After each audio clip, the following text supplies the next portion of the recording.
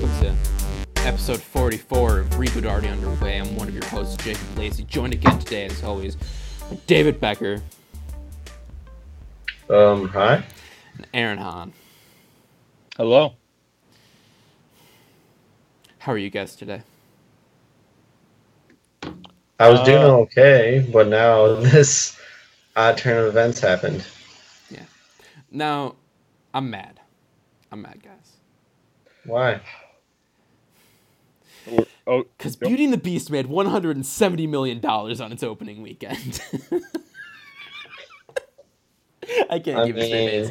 Did you not expect that to happen? I mean, I equated this as I came home. Exactly what I said to him, David. I was like, we all knew this was coming. Yeah, I knew it was coming. I'm just mad now that it's here. It's like Trump. It's like I was upset, but now I'm even more upset. But no, I equated Beauty and the Beast's success to if my cat were to just crap all over our floor, and then we're like, here you go. Here's 170 million treats for doing that. There you go. You're a good boy. Well, Rocky is a phenomenal cat. So the ratio of treats to dollars is 1-to-1. That's actually quite impressive. It is, dude. I'm gonna invest all my money into buy stock in treats. You gotta buy stock in treats, man. Guys, I feel like when you buy treats in the store, you're paying way less than $1 per treat. So you know. But there's seems like a very unsustainable economic system you got going here. We have a self-sustaining economy. Patty's bucks. It's perfect. Guys, this is Reboot Already Underway. I'm one of your hosts. Oh, we already did this. But guys, this is the week.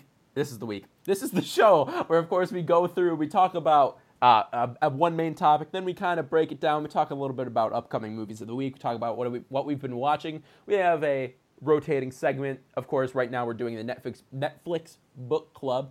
This week we're going to be talking a little bit about Barton Fink. Then we do Bad Movie of the Week and Fault in Your Stars. But guys, first, it's the main topic. A topic that I want to talk about. What movies and TV shows traumatized you as a child? So many good things all happening for you. All for you, Norman. Step inside, it's a wild ride. Come on, ride on the magic school bus. Like, what moments from them? Because you should be more specific. Because when I read it, I'm like, a whole movie has never terrorized me besides Fantastic Four. Like the new one, or it was a very it traumatized me. I'm like, how did this get made? Made me question everything I thought I knew about reality and how movies get made and get past studios' heads and whatever. But we're being specific as in like a scene within a movie. A scene of the movie. Okay. And the reason this came to mind was because when we talked about Kong Skull Island a few weeks back, I mentioned that as a child I was terrified of monkeys. And I'm going to tell you guys why I was terrified of monkeys as a child. We're going to get into this. Do you guys know Babe, the movie Babe, about the pig? With the pig, yeah. Yeah. There's a monkey in that, right?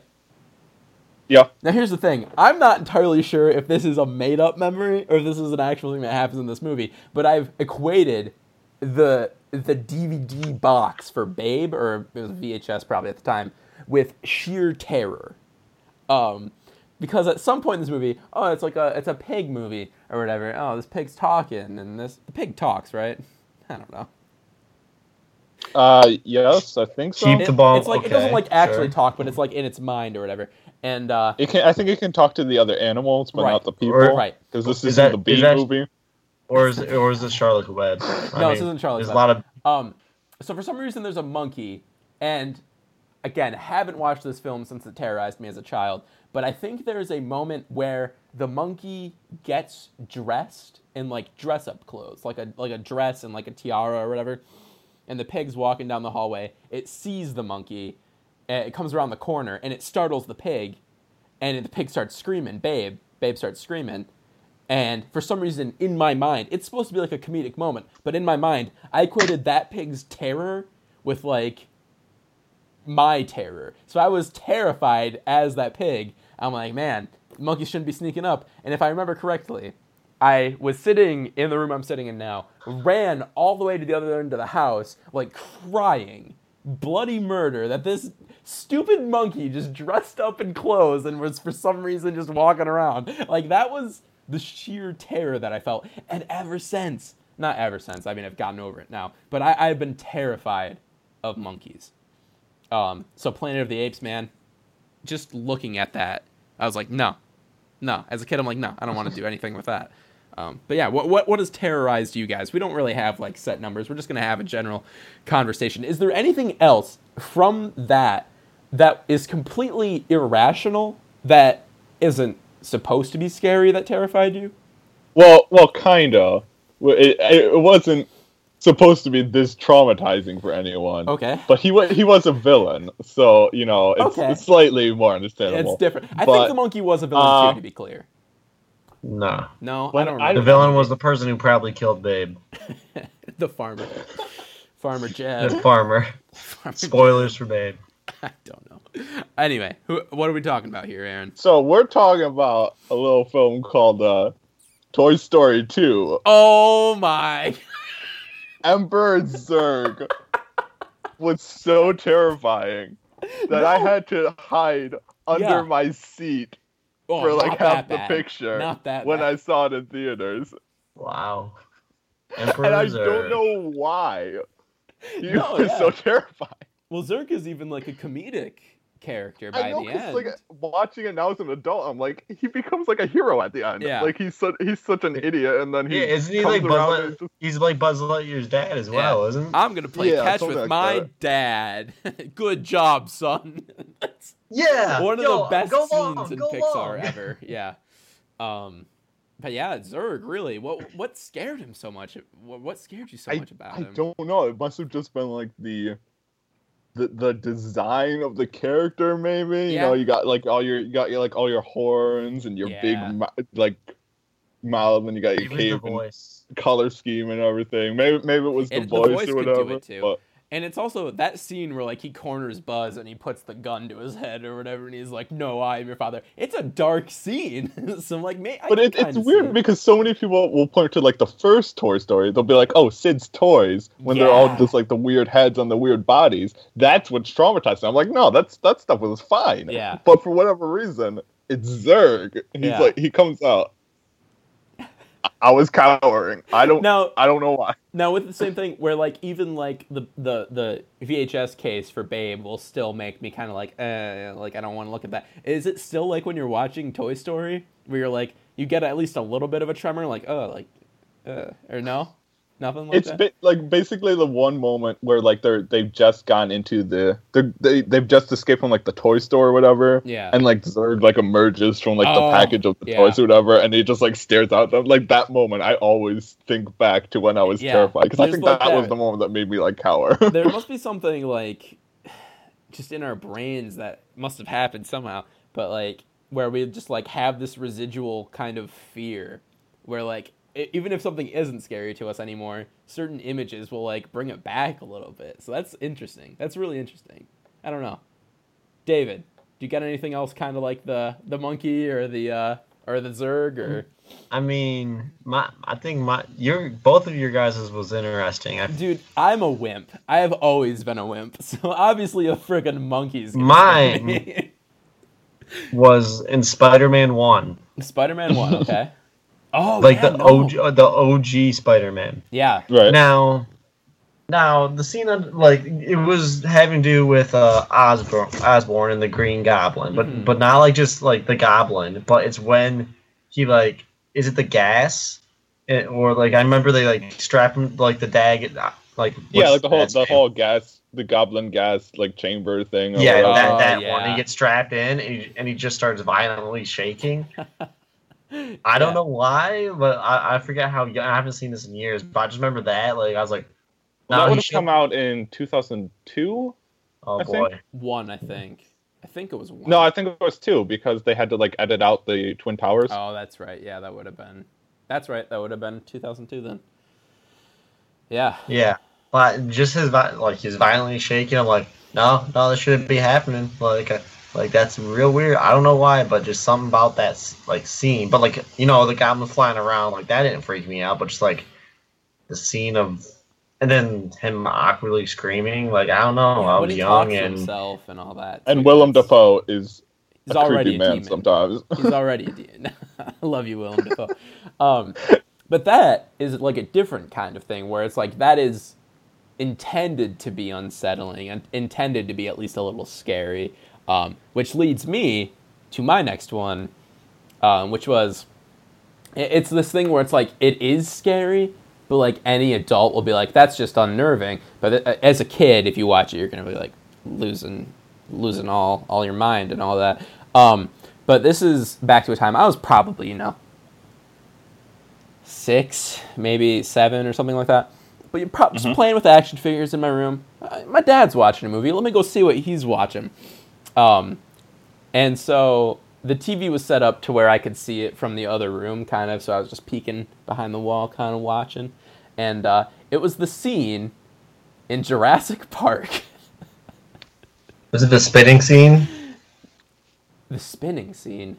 The spitting. Oh, spitting. No. It was the scene, of course. This is, like, horrible timing for me as a kid, where the T-Rex, where it's like, done. Like, how did I come in at that exact moment? I'll have no clue, but might be a reason why it's one of my favorite scenes of all time now, just because it's still, again, that residual fear. But yeah, I just remember being terrified because that little girl screams so real, and it's like the dinosaurs coming in trying to eat them. I'm like, this is way too much for a 6-year-old. I should not be seeing this. Yeah, that's just one that freaked me out, and it's one of those memories, one of those repressed memories, but like a good repressed memory. It's not like a bad one. I'm just gonna stop talking. Aaron, do you have one kind of like our Green Goblin or the T-Rex or where it's intentionally unsettling? Yeah, but like as a kid, here's the thing. There's another moment from a film or a TV show or something that traumatized me, but I don't know what film or TV show it is. Oh. So like I'm just because okay. like the thing is like this is just one of those things where you're like flipping through channels. Yeah. And everything. Uh-huh. And you're just like a kid, you're flipping through channels, and you accidentally land on like the wrong channel for like dude, 30 seconds or whatever. That was the worst. Yeah. And okay. So what was the scene? Do you remember the scene? I've been searching for this film for so long, but I don't know like what to search for to find it. But basically, what happened is like podcast listeners can help. Maybe they can help find it. There was like this. It took place in like a boarding school or something, and then like this young kid was like. This young boy was like bullying this girl or whatever and something, and then like I don't know what happened, but at some point like she just like starts staring at him, and then like she like forces him to like climb out over the railing of like a large stairwell or something and throw himself off to like his death. And like that was the only like clip of this film I've seen. So I don't know like what the girl's deal is. Like I don't know what her powers are or whatever, if she's like a demon or something. But it just like traumatized me because like this kid is like, you know, he's like pleading with her like to let him go, like not make him do this. Yeah. But like she just pulls him out. That is messed up. I need to know this movie now. What is this? I don't know what to search for to find it. But yeah. So, because it's like some kind of like Omen ripoff or something, it must be, but yeah, it reminds me a lot of a scene in Ouija: Origin of Evil, where she looks at the kid and he shoots himself in the face with the slingshot. So I don't know. Right, something like that. We're gonna have to find this because we need to make you confront your fear. This is the thing; you can't even. Yeah, I feel like fear. The thing is, if I find this film and I watch it now at this point. It's not going to be terrifying at all. Like, it's probably going to be like a really horrible horror movie. Probably, yeah. But just watching that 30 seconds as a child with that implication of just, like, being forced to do something against your will. Yeah. It's terrifying. As all of these movies before have been, we've seen them several times. We've been able to confront these fears overcome them. Now, you have seen this once and have never been able to confront it. So what if you go back and this is like the most horrifying thing you've ever seen, because it's just like... Oh, I haven't seen Spider-Man 1 since. Oh, really? Wow. And I own it. It's just, it's like, do I really want to... Because, like, I remember, like, the movie, like everything. I was like, do I really want to see this movie? It's like, there's other things I can watch, and then I move on. It's literally the same conversation I have. Like, I pick it up, I look at it, I'm like, this is a pretty good movie. I was like, but there's better. Yeah. That's literally what it is. You gotta watch it. You gotta confront your fear. Yeah. You know, we're here for you, man. Like, you can do this. You can watch the film again. I'm happy. We know. I know it's tough, but we're gonna find that movie for you, Aaron. But so then there's the whole unsettling, but it's not unsettling as much for adults, but as a kid, it's too much to handle. But then there's just, same thing with you, Aaron, channel surfing, finding a horror film, and losing your mind. So I must have been 10 when this happened. So a little bit older than some of the other ones, but still way too young to watch a horror film. All right. What? It's not like I wanted a second. Oh, I'm sorry. I didn't. Back to Jacob's third. No, David, go. David, go. No. Go, David. What if I don't have any? Well, then why would you be upset? I like to be a part. You are a part. Go, buddy. What do you got? Do you really not have another one? No, I do. Okay, go for it. For real. Because mine is. I've got 2 left, so I'll wait. Oh, man, 2 left. Everything scared me as a kid. Everything. This is only scratching the surface. So, I think Jake just wanted to talk about his problems online and have people... It's okay. Our podcast can be therapeutic. Yeah, I wanted you guys to be my therapists for the day. We're here for you. So, my next scene is also from Spider-Man, but it's from Spider-Man, the animated series.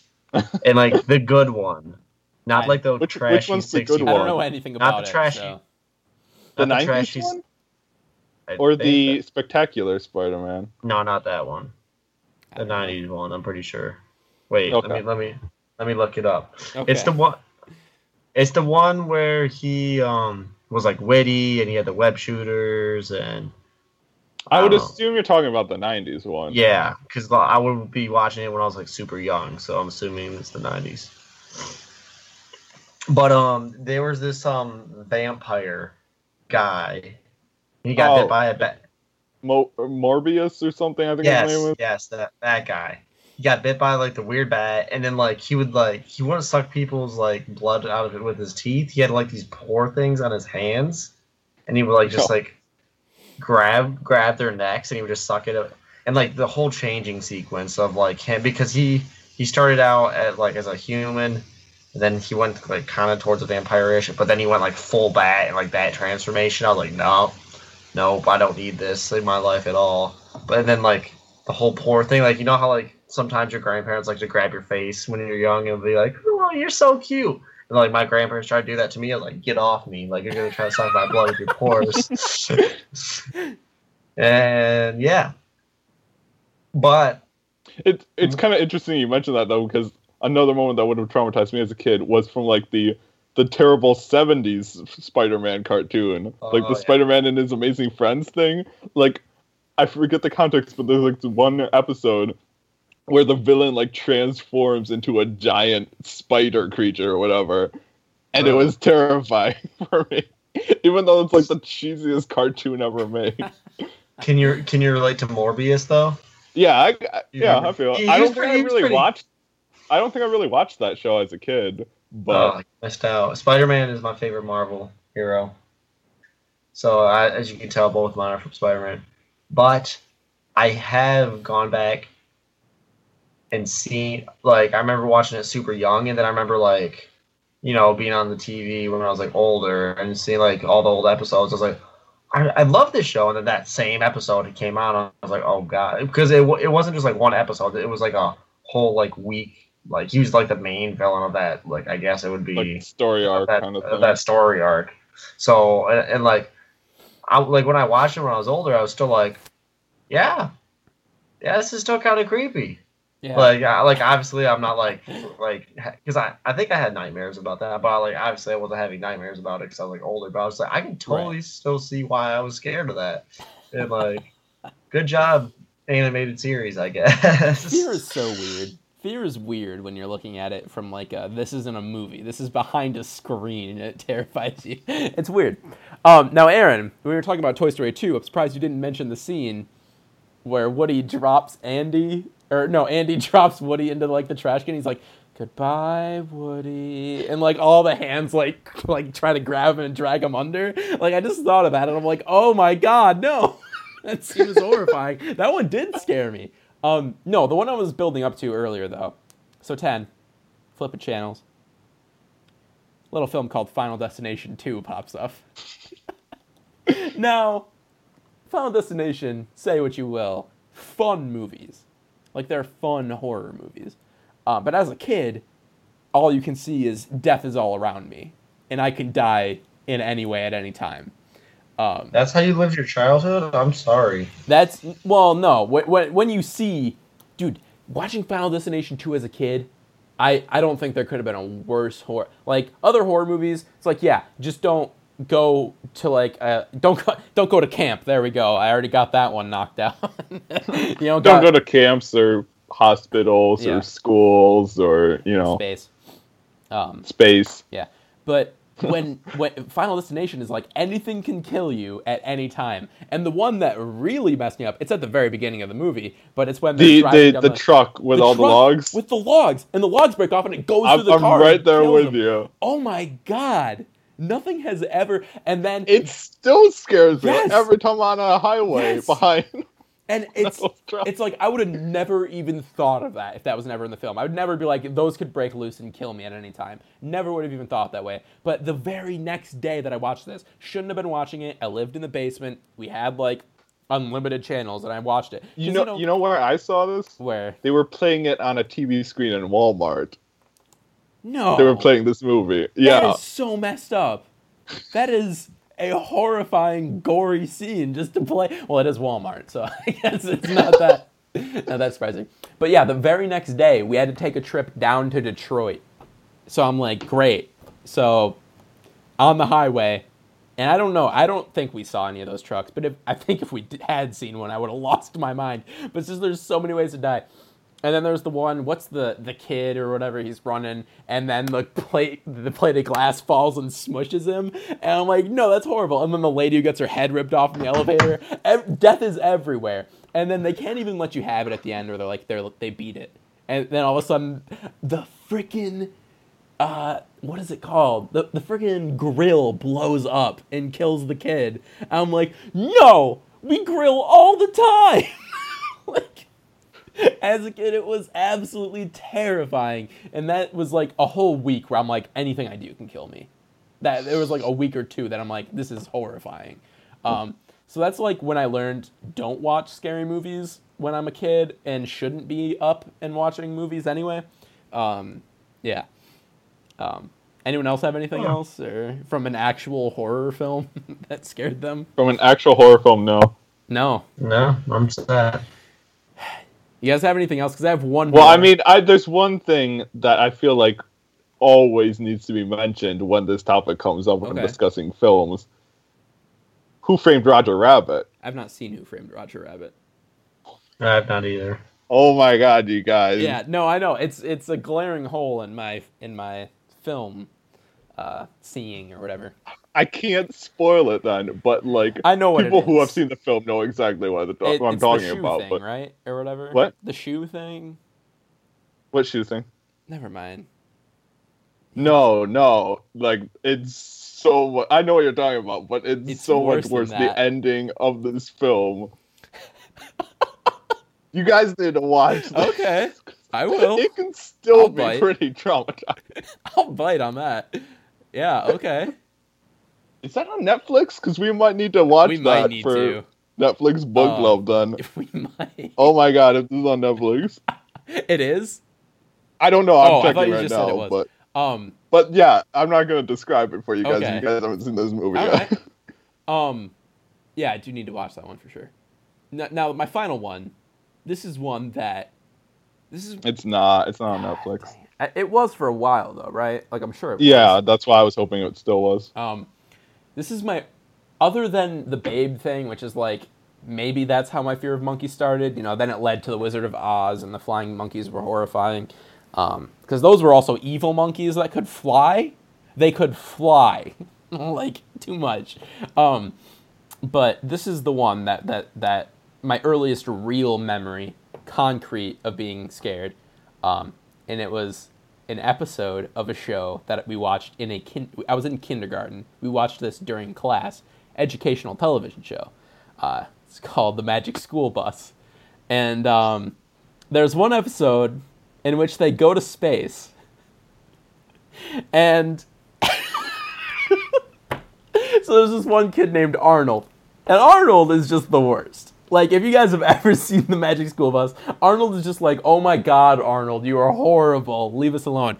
But also, apparently, like, Arnold doesn't, like, believe in science. He's, like, one of the flat earthers, like Shaq is now. So, you guys is saw he that? really? What? Oh, yeah, Shaq believes in the flat earth now. So, what is with all these basketball people being like, yo, the world is flat, but for some reason, my very profession proves that it's not flat. But whatever. You know, it's because they watched the classic movie Nacho Libre, and they take after one of the main characters, throwing away religion, saying, I believe in science. And you have to say it just like that. But yeah, so they go to space, and they go to Pluto. Now they go to Pluto. This was when Pluto was still a planet, if you can remember back that far. It wasn't that long ago. But Arnold is like, I don't think anything will even really happen if I take off my helmet. And so he does. He takes off his helmet, and his head freezes, like in an ice chunk, and the music is scary, and they're like, we gotta get him back to Earth. I'm like, no, that kid is dead. That kid is dead. That's literally what you've been saying. There is no oxygen in space. But for some reason, Arnold lives because, you know, they need the annoying kid. But I just remember crying so much, being so embarrassed that it scared me so much, which made me cry even more. It was just a horrifying experience.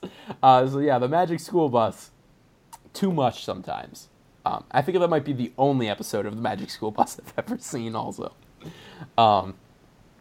Yeah, so guys, what traumatized you as a kid? Let us know. Well, no, not from movies. Don't just let us know any trauma. That might be a bit too heavy. See a therapist about those. But guys, Aaron just gave me a strange look. Guys, let's move on to the upcoming movies of the week. The answer to what is happening to you is here. You five are the Power Rangers. Did I just hear you say we're Power Rangers?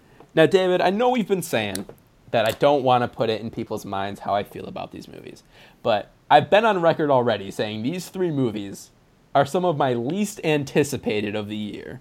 And they're all coming out on the same week. It's like they decided, when are we going to just crap out a bunch of movies? Well, let's do it this week. All right, here we go.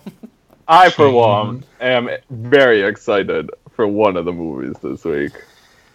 But don't say which one, because let the internet decide for themselves. Well, let's start with Chips, guys. This is not the one. Good, thank God. Guess what? It's a remake. Well, yeah, I guess it's a reboot of a TV show. Right? Yeah. My dad told me that. Thank you, Mr. Becker. Thank you, Mr. You're Becker. great. Yeah, have any of you guys seen the TV show? Nope. And I have a feeling it's going to be like Entourage. Like, it's just going to be awful and just not good. Yeah. And I'm like, it just doesn't look funny. Mm-hmm. Yeah, no, it's actually a lot like Entourage now that I think about it. Bunch of dude bros who are like, oh, man, don't let my penis touch you. Like, oh, no, we're so homophobic. Yeah, like, we don't want this to happen. Like, why is that a subplot in 2017? Well, it's not even a subplot. Just that whole part of the trailer just focuses around their junk touching. The junk touching, like it's like, oh, you're real edgy, guys. How to write a joke? 2017. Write us a good joke. Send it in. Yeah. No, Aaron, you were the one who... I think you were the one who told me about this trailer first. And then I had to watch it. I think so. I might have just, ranted about it to you. Because I was just like, this looks like the most unfunny film ever. Like, as we discussed, extremely homophobic. Yeah. But also just, none of the other jokes really land. No. Like, the one where I'm like, this looks... Well, also, I'm just a huge fan of dark comedy, so, the part where, the guy's head gets cut off or whatever, I'm like, okay, I'll give you that one, but that's it. That's all I'm giving you. And even that's just a cheap laugh. So, yeah, I don't know, Michael Pena.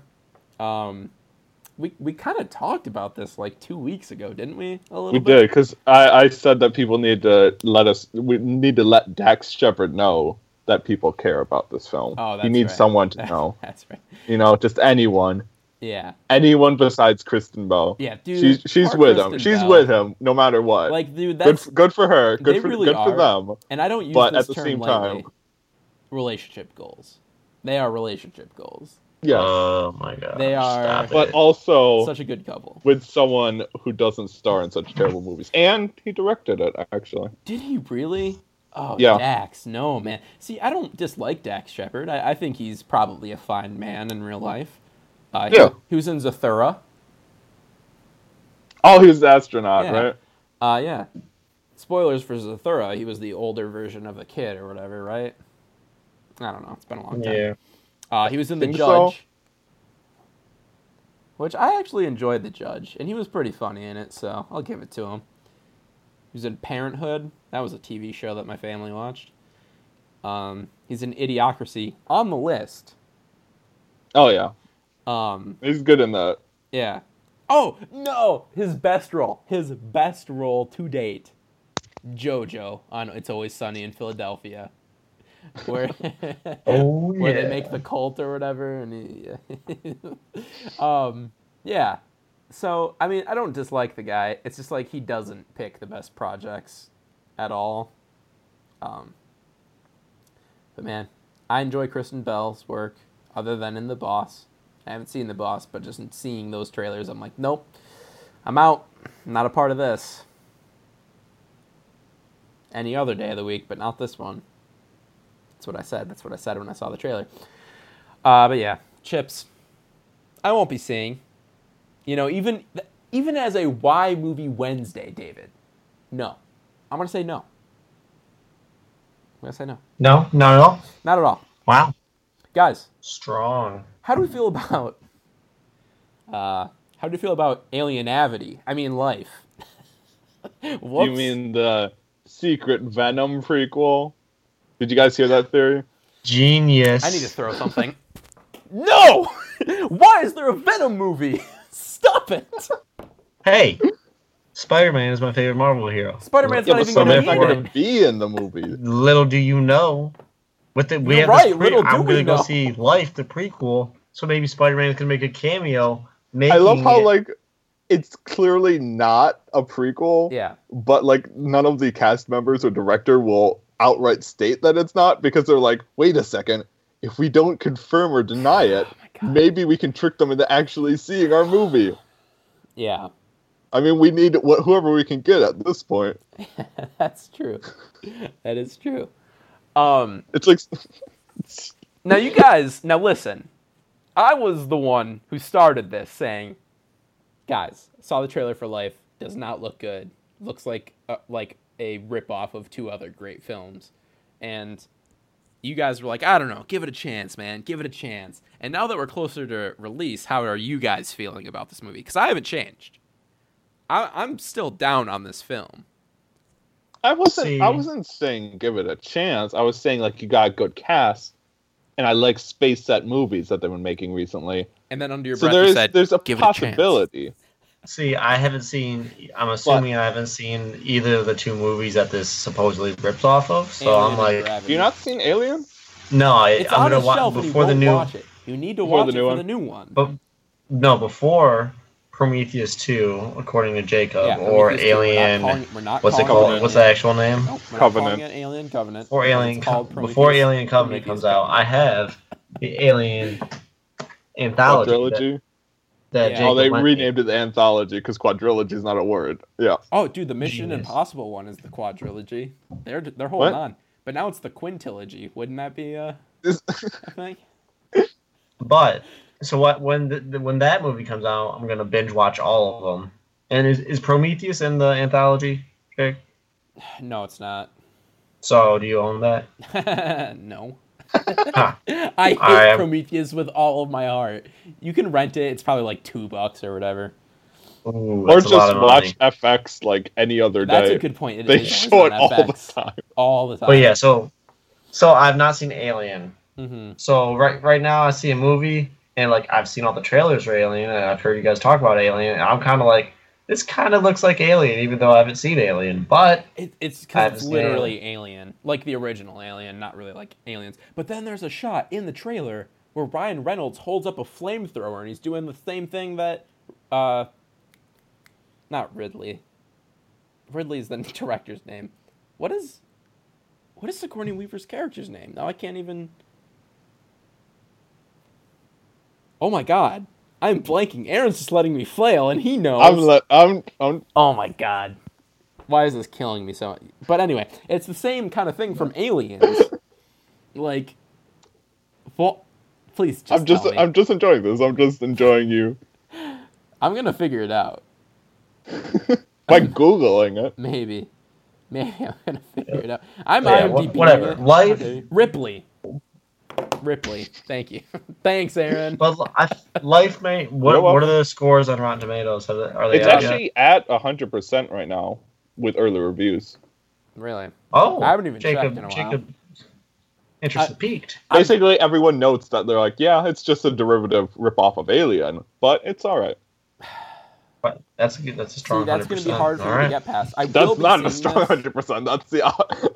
This is going to be a Y Movie Wednesday. I can already guarantee that. But I'll put down $1 saying that you're gonna come back in like loving this movie, loving this movie, it's gonna take a lot. saying that this is the Prometheus. You'll be that we saying, need. guys, you gotta give it a chance. You know, like, I know you're hating on it, but you gotta give it a chance.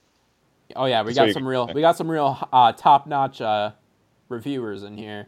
Oh yeah, Den of Geek, Uprocks, The Playlist, Metro, and Variety. Yeah, that's some real. You guys really went deep on those, didn't you guys? You're like, let's let the people who we know will like this movie watch it first, and then we'll let everyone else watch.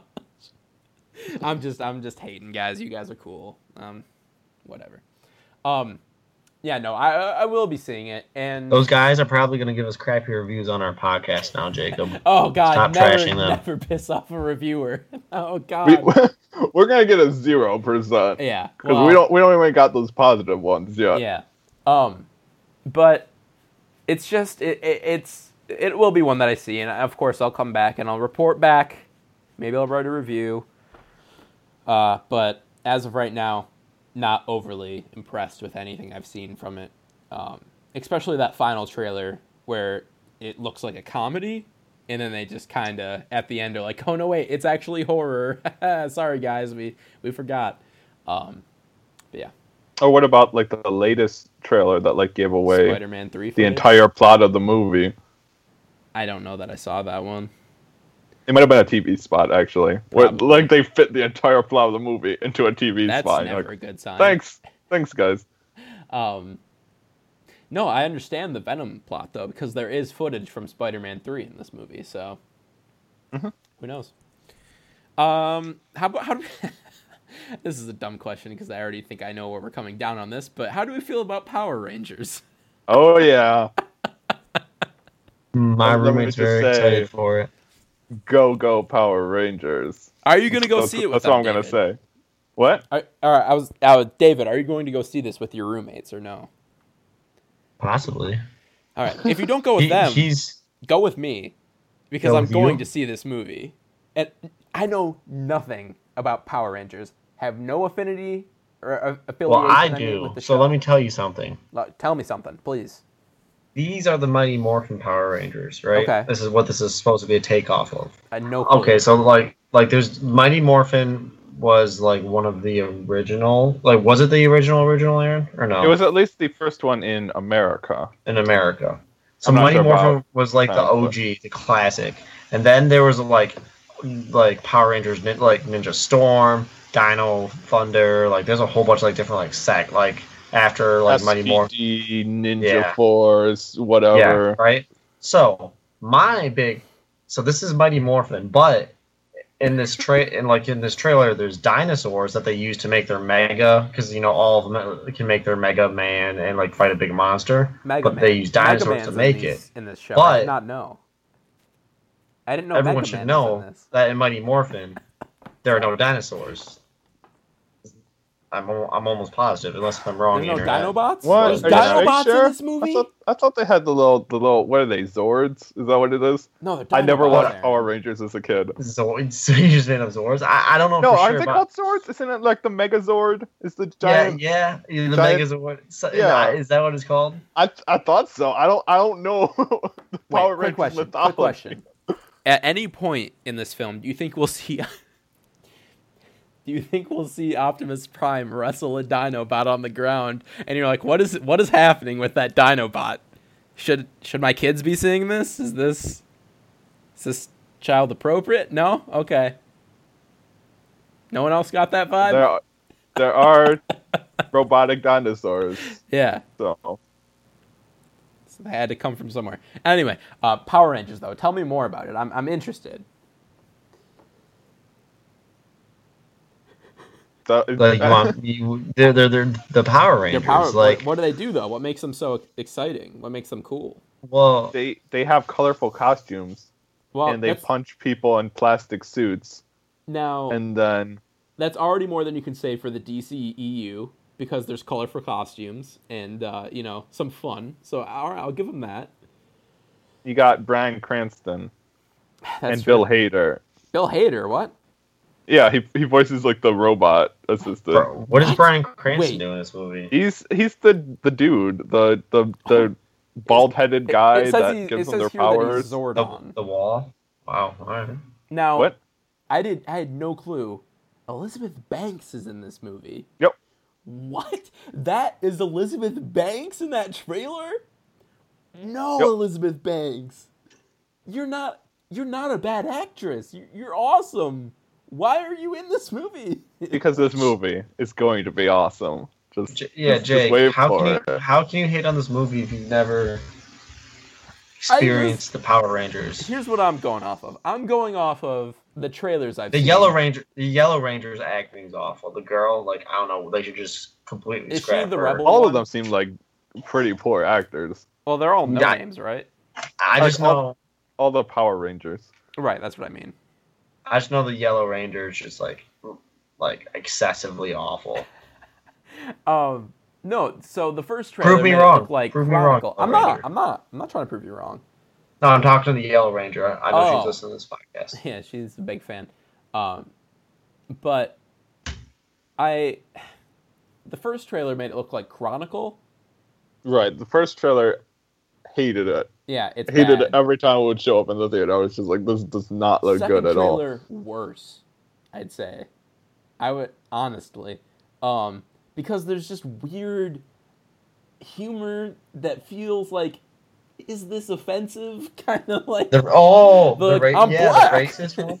No, you're not. No, you're not. Yeah, I am. Like, how is that? Is that a joke? Like, what is that supposed to mean? Oh god. And then there's the other one where it's like, oh yeah, drug jokes are funny. Where she's like, yeah, I found a spaceship, probably a superhero. Then her mom puts the cup on the table. Pee in that cup. Pee jokes are funny, guys.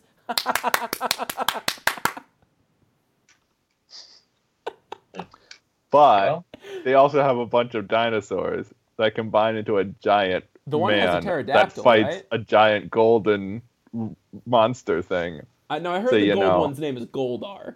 I've heard that. Goldar? That's a really... yeah, beautiful name. Yeah, that is some top. That's about as good writing. Of naming as I can. I'd be like, that guy's gold. Goldar makes sense. It does make sense because he's gold. Like I enjoy. You're right, David. I didn't even think of that when Lacey said that. Now here's the thing. But yeah, you're right. It makes perfect sense. So I'm behind this name. I can't hate on That's names. crazy. I didn't even see that coming, but you're right. He's Gold. Yeah. His name's Goldar. That's genius. Yeah. That's. I can't hate on names because I can't name anything. So I'm the worst namer. But Goldar, come on, guys. 2 on the nose on that one.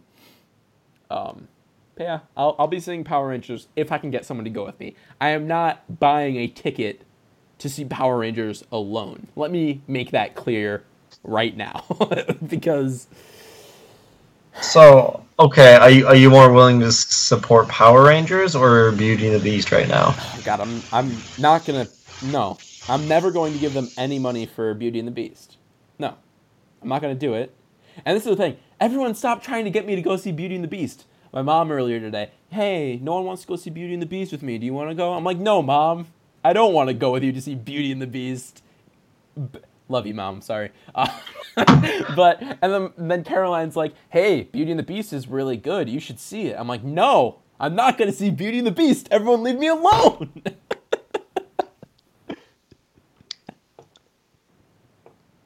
With that. Yeah, with that. Let's move on. What have you been watching, Aaron? Wait. We got to get a good lead in so I can do the clips or else I'm going to get confused. What have you been watching this week? The world record for pancakes eaten in one sitting is 73 pancakes.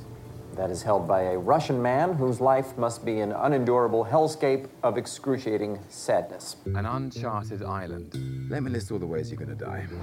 Rain, heat, disease-carrying flies, and we haven't started on the things that want to eat you alive. We'll double that. Plus a bonus if we make it back. If? That was a good lead-in. Yeah. I can go first because I do have a short week. Ooh. Go for short it. week has longer than mine still. Maybe. I have 4 things that I need to talk about. Oh, pretty darn close. Pretty dang. Alright, so starting out, watched a few films from the AFI Top 100, as always. Keeping on the grind. Yeah. Working my way through. So I watched Who's Afraid of Virginia Woolf? Oh, yeah. All right. Who is? I've not seen it, but so I know of it. This is, yet again, a film based on a play where I've read the play version before seeing this film. So, it's one of those things where, like, I know what's coming. And, yeah, yet again, it's kind of like, is this really the best example of cinema you can find? Because, like, these play-based films aren't very cinematic. Like, come on. But, so, I mean, that's just, my opinion. But, like, I feel like, okay, so, like, the acting in this film is pretty solid. Like, that's like the plus of these play-based films. I gotta look up who's Elizabeth in Taylor, the cast because I know it's Richard Burton, George Segal, yes, Sandy Dennis. Right, because like Elizabeth Taylor and Richard Burton were married at the time.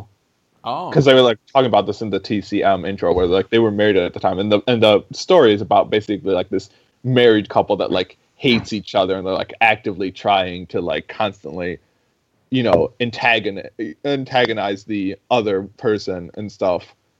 And so it was just like there were like the TCM intro people were like, it's very interesting because people were always wondering what the Taylor Burton marriage was like behind the scenes, and like here is like them playing this really, broken up marriage kind of thing. Yeah. So good performances for sure. And like they make like some changes to the play. They like add more locations to like try to make it more cinematic, but at the same time just like it's still just a bunch of people talking too much. Right. Plays. About the and it's kind of like the thing. I guess maybe I wasn't in the right mood for it that day because it is kind of like a hard film to sit through because like they are so mean to each other.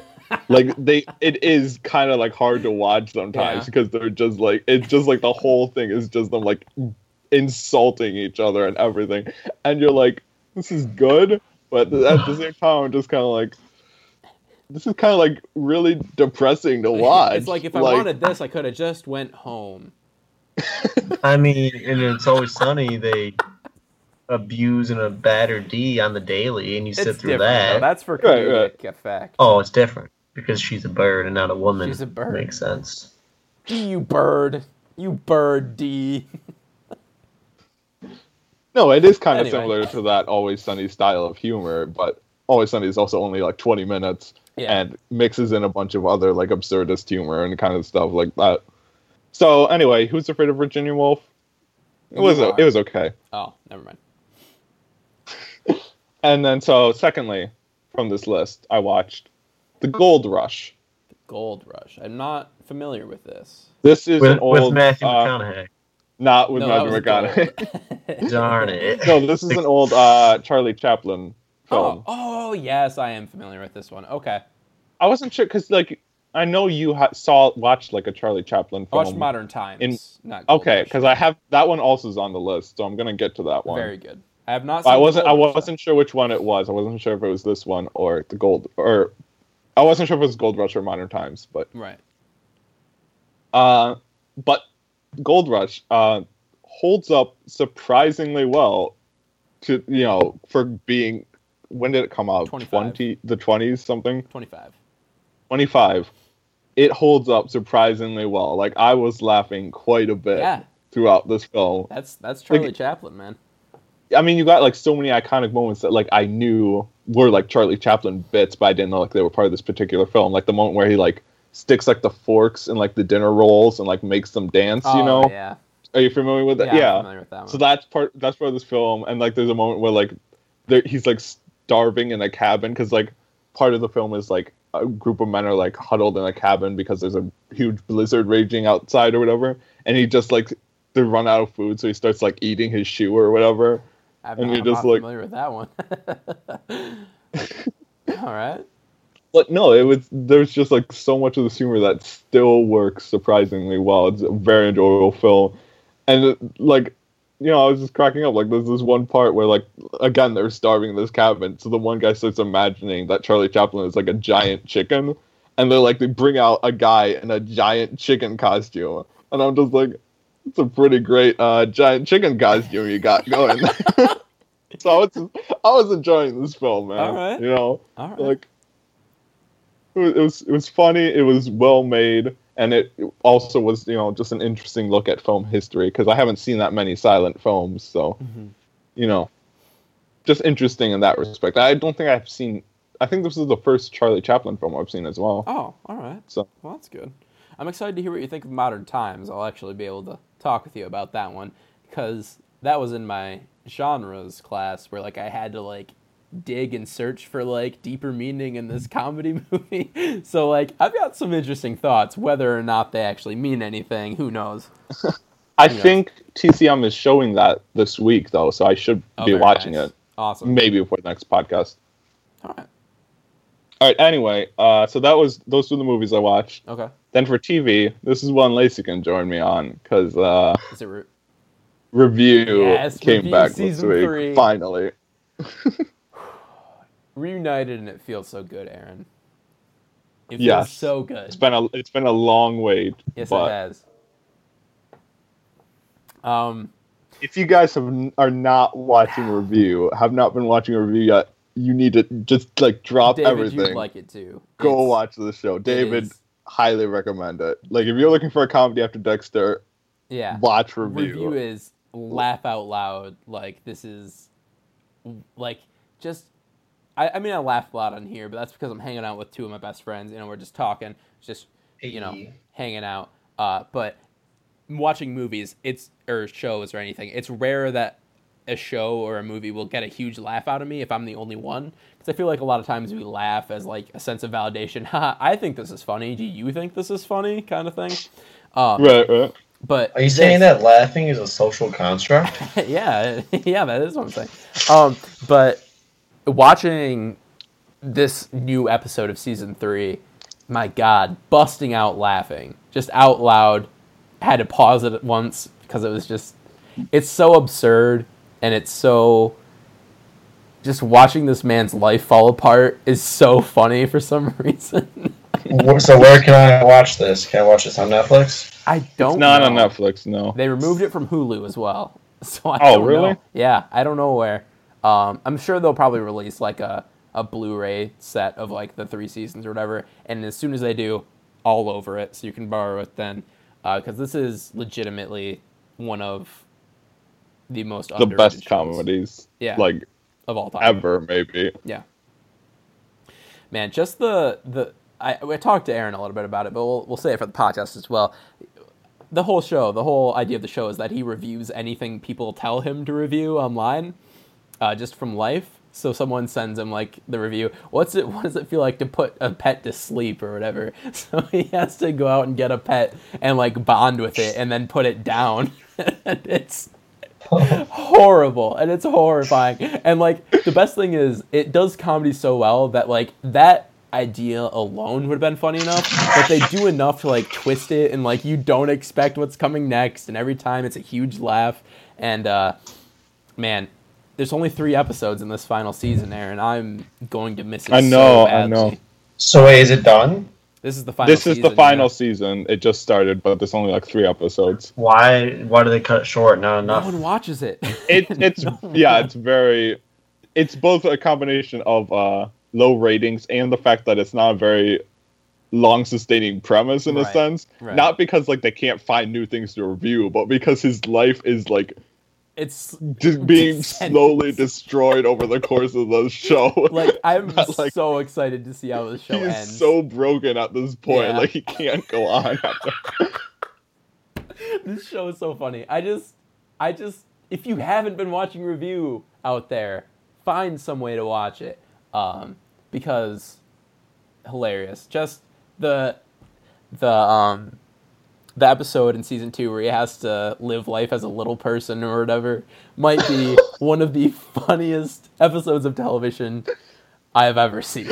So we cannot praise this show enough. We love it here. Officially approved by Reboot Already Underway. For sure. Review. And that's the thing. It's weird because it has all these like amazing reviews from all these outlets, and just it never caught on. It's weird. Yeah, it happens to shows all the time. Yeah. Anyway. But now let's speak about a show that hasn't been getting good reviews. Oh yeah. I already forgot about this. So this weekend, the last of the 4 Marvel Netflix television shows came out. It's Iron Fist. Yeah. Oh boy. I'm excited. You shouldn't be. Okay. But the main character promised me that it was so smart that the reviewers didn't understand. Get it, man. It's for the. Are you a fan? You're a fan. Did you get it? Only true fans, Aaron. I'm not that big of a fan of the character, just because I haven't like read a lot of the comics. Anyone? Not a true fan. No wonder. So maybe that's why. Yeah. Because it's not a true fan. I mean, going in, this was the show I was probably the least excited about the 4. Mm-hmm. Just because it's like, it's another, billionaire kid loses his parents, learns martial arts off in Asia or something, returns home to reclaim his company. It's like, it's Batman. Wow, haven't seen that before in a superhero show / movie. It's Batman Begins. It's Batman Begins. It's Arrow. It's Doctor Strange. It is Arrow. It's like, everything. Yeah, so it didn't seem very exciting off the bat, and then they hired Scott Buck as the showrunner, also known as the man who gave the world Dexter season 8. Poor Scott Buck. You're giving him short shrift here.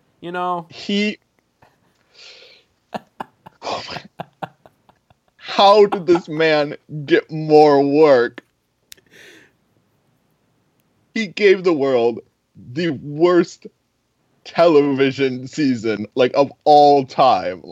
Worse than, Scream the TV series. Out. Yeah, you just wait, David. Just wait. But so I don't even know where to start with this show. But okay, so okay for the past 3 of these shows, and for Daredevil season 2, I did a 13-hour binge watch of the entire season in one sitting. I just sat down, spent my Friday. Yep, just spent my Friday watching it through 13 hours. Not a good idea. Please don't do that. No, I never claimed it was a good idea, but I did it. Don't follow in Aaron's footsteps. Never do a 13-hour binge of anything. Don't try this at home. Yeah, right. We do it I'm so you don't what you have call to. a professional binge watch. Yeah, that is an Except internet I'm professional. not. But anyway. But this show, I just could not do it. Right. I'm 8 episodes in at this point. Are you gonna quit? I'm not gonna quit. I'm watching it through. I'm watching it, all of it. I have to. You gotta refer to the Defenders or whatever, right? Yeah, it definitely seems closely connected to what they're doing with Defenders. Great. That means I'm gonna have to watch it. They advertised it as the final Defender, like the last of the Defenders. Well, they needed some way to get people interested in the show. So, like, well, guess what? You gotta watch this one. You have to watch this if you want to understand the one you've been waiting for. So, how's that for marketing for you? It's good. What if they did that with Teen Titans back in the day? Oh man, who knows? I mean, that's quite the what if. That's before television ever did anything like this. So, who knows? But yeah, it's okay. I'm 8 episodes in, and it's a little better now. Like at the point I'm at right now, it's watchable. Okay. Like it's fine. It's not good. It doesn't have a particular voice. It's not very well made. It's nowhere near as interesting as the other 3, but at least it's watchable. Okay. But the first 2 episodes of this show are horrendous. Like, I don't know how some people are going to be able to make it past them because they are just so poorly made, like so absolutely slow. Like, there's like 2 action scenes in the first 2 hours of the show, if that. Oh, good. Like 2 1-minute long action scenes in the first 2 episodes. Oh, and no. the action that there is very poorly choreographed. Like, just, I don't understand how they messed up the biggest element of the show. Because, like, why would you watch an Iron Fist show if you were not in it for martial arts? Right. And they messed up the martial arts. It's like, come on. You're in it for the deep lore, Aaron. The lore that's completely different from every other. But there is no, they don't actually dig into, like, the lore of Iron Fist, especially on the first 2 episodes. They don't do any of the interesting stuff with, like, the mystical city and the plunging his fist into the heart of a dragon and all that crazy nonsense. It's like my favorite kind of crazy nonsense. No, they just do like corporate takeover and great. He has to prove his identity and all this stuff, and he's in a mental hospital for an episode, but that's not relevant ever again in the season. And filler. Seems like this guy, this showrunner, is a real big fan of filler. Yeah, pretty much. And the writing is so unbelievably bad. Like, it just it pains you to listen to this dialogue. Like, I'm gonna have to give you guys an example. I'm gonna have to give you guys an example of this. All right. Yeah. All right. So this is the line of dialogue from the show, from the first episode. All right. I'm ready. All right. So Iron Fist confronts this lady who is his childhood friend and Rosario is like now Dawson. the co-CEO of the company or something like that. I don't know what exactly her position is, but he confronts her outside of her home. And she says, "I'm texting my driver right now, which means he's going to be pulling around the corner any second. And if you're still with me when he gets here, I'm going to ask him to detain you because he's not just my driver. He's also my guard, my armed guard." That's oh my god, that's the a line of definition dialogue. Clunky. That is so clunky. All the dialogue is like that. That's like the line of dialogue where, like, if you're like writing and you have to have like a page, like whatever, like a page, like you need to hit page 40 or whatever. Oh god, here's this really long line that fills up like 3 things on a script, or 3 lines on a script. There we go. Here, send it in. Like, it's that's a bad line. That would be a line I would say, no, maybe we don't need this. This doesn't play well. Yep. But all the dialogue is like that for the first 2 episodes. Like, there's so many poorly written dialogue scenes, and they're all filmed so stiffly and performed so stiffly. Like, it's so awkwardly slow, and you're like, how did this even happen? Like, how did they mess up this badly? Oh no. If you're going to start watching this show, the first 2 episodes are so hard to get through. It basically takes till episode 6 for this show to get going anywhere. That's too many. And at that point, at least there's action. Like, the writing is still horrendous, but at least there's some good action. All right. So I'm on episode 8. Haven't finished it yet, which is weird because usually, like I said, I usually finish them in a day. But yeah, I mean, when Luke Cage came out, you were already on the podcast and the next day or whatever, and you're like, here we go, talking about Luke Cage. Yep. Exactly. No, that's 4 out of 5 ain't bad though, right? Like, I guess. I mean, in the long run. But yeah, so I think it's still safe to declare, like I was telling Lacey, that this is the MCU's first clear-cut failure. Yeah. Like, Man, like does Thor, that feel good like to say. Thor 2 or something. It's like, it was like, okay, this isn't very good, but it's not like it's bad. Right. But this is the first failure of the MCU, in my opinion. I think you're probably right. Yeah, you're probably right about that. Other than Winter Soldier, which is a big failure, horrible film. Yeah, no one liked that film. No one. It wasn't like it was so critically acclaimed that Marvel's like, oh, we gotta hire those directors for our Avengers films now because they know what they're doing. You know? Yeah. It wasn't like that at all. That never happened. It wasn't like we're gonna give these guys the reins to the whole thing because they're it's not like so great. It was not like they were like, Joss Whedon doesn't want to do this anymore. Who's our next in line? Here we go.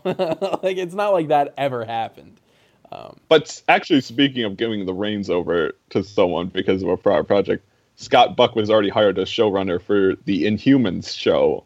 So, way to double down on that, Marvel. Thanks, Marvel. You turn it into DC. They obviously went for the combined shared universe with duh. They don't want to Zack Snyder this, guys. You do not want to Zack Snyder this. Please. It's too late. It's too late, man. Thing. They're so like, it's like game over. Game over, man. Aw, Bill Paxton. Oh yeah. Well, Aaron, is that all you got? Moment of silence there. Yeah, that was a real sad route to take. Well, David, do you want to go next? So, yeah, that's what I got. I can go next. All right. If you want me to go next? Bring it. March Madness is on, everyone, Yeah. and I've tried to watch the least amount of basketball possible, but it's hard because my roommates decided to take all of the TVs, so we have like 5 TVs downstairs in my living room right now, and I can't really watch anything because they're always on. But it's the Xbox. It's always on. Yeah. Had a very chill week. I literally watched our Netflix book club. Yeah. Mm-hmm. We'll talk I'm officially on the last episode of season 7 for Dexter. Uh-oh. Almost there. Guys, just so it's a reminder, we've been reminding you for the past 3 weeks, but this is another reminder. As soon as David finishes Dexter season 8, we're going to be having a debate between Aaron and David. It'll be a one-off episode, so get ready for that. Anyway. Season 7 is just like not good. Like he's already going down. He's going down. Oh god. You're seeing the light, David. Well, I never like last week I think I talked about it. I was like, it's not really doing anything, but like like I'm struggling. Yeah, I believe it. But besides Dexter, I watched The Walking Dead. And Walking Dead was solid tonight. 2 more episodes to the season finale. Only 2? Only 2. Aaron's time to hop on. I'm gonna watch it when it hits Netflix, so I'll be on in like a couple months. I'll counterpoint that. Never jump back onto The Walking Dead. That's my counterpoint. And that was it was an all right episode tonight. But the big thing I want to talk about is Into the Badlands season 2 premiered tonight after The Walking Dead. Mm-hmm. And my oh my, what a season opener it was! Because now I haven't seen this I haven't seen this show since season 1 ended, and I absolutely watched it a very long time ago. So I'm trying to okay, wait, what universe is this?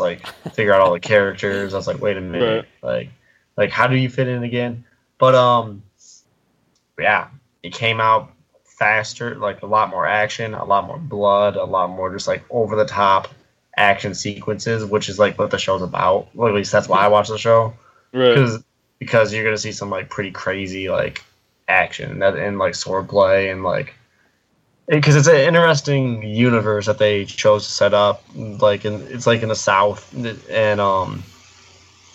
it's post-apocalyptic, and the world's run by barons, which are basically just the plantation owners, and except the barons just have these people called Clippers who are their assassins, and they just attack and defend, and it's just turf war. So, the story is strong in some parts, but then there's just one little hiccup in the story that I don't want to ruin for you guys, but I just don't agree. Why do we need this in it? I guess it's supposed to be a mystery element, but I'm I really don't care. It's kind of stupid, but that's just me. And season 2's off to a great start. All right, interesting. Yeah. And I think that's all. I didn't really watch anything because I haven't had access to the TV because everyone's been watching basketball. I've watched a lot of basketball, but do you got a bracket going? Oh no, I got a bracket at work. I would like to win $10, or more than $10, 10 from everyone. No, I've made more brackets for The Bachelor than I have for NCAA. Did you win your Bachelor bracket? I did not make one this year, and I didn't have a group of people, but I usually do. But The Bachelorette's coming on though, so now there's a podcast I listen to. They're really into The Bachelor, and they were so upset when one of the girls left, and the other guy's you know that it's all fake, right? And yeah, but that's why it's more upsetting. They chose for this person to leave. I'm yeah, all right. They ruined true love. They ruined true love. Yeah, corporate decisions. The amount of people I who also don't watched it's fake, guys. Yeah. I also watched Are You the One? Are You the One? It's the trash TV show that my roommate watches. Right, you told us about that. Yeah, I do know that. Is that the dramatized version of The Bachelor? No, it's basically there's there's these 10 so there's 20 people in this house, 10 boys, 10 girls, and they all take a test to. And then these people match them up what their perfect match is, but and so the whole point of the game is to try to find your everyone needs to have a perfect match, and if you do, you get $1 million, but you don't get to so basically you obviously may not be attracted to your perfect match, so everyone's just drunk and partying, sleeping around, and it's trash TV at its finest, right? It sounds terrible. Yeah. I never want to watch this. It's been going for 5 seasons. Season 4 just ended, right? Okay. So, seasons 1 through 3,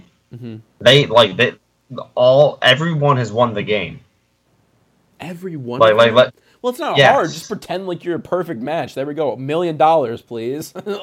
No, you don't have to. It's they don't know who's matched up with who. They have to figure it out, because they already the test results have already been the producers obviously know, but one girl may be in love with Andre, right? But even though her perfect match is Jacob, and so she'll choose not to be with him and screw over the whole team. But she may not even know that that's the right perfect match. She's just guessing. So it's real just made up stuff.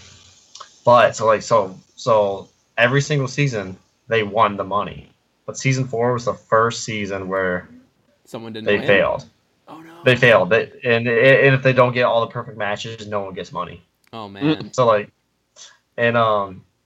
literally not the announcer, the host is like, yeah, you guys are the first, like it literally ended like, yep, you didn't get it. You're the first house that hasn't gotten it in all 4 seasons. Cut. That was it. That was just the end? There was no like fanfare. They're just like, oh, well, try again next year, I guess.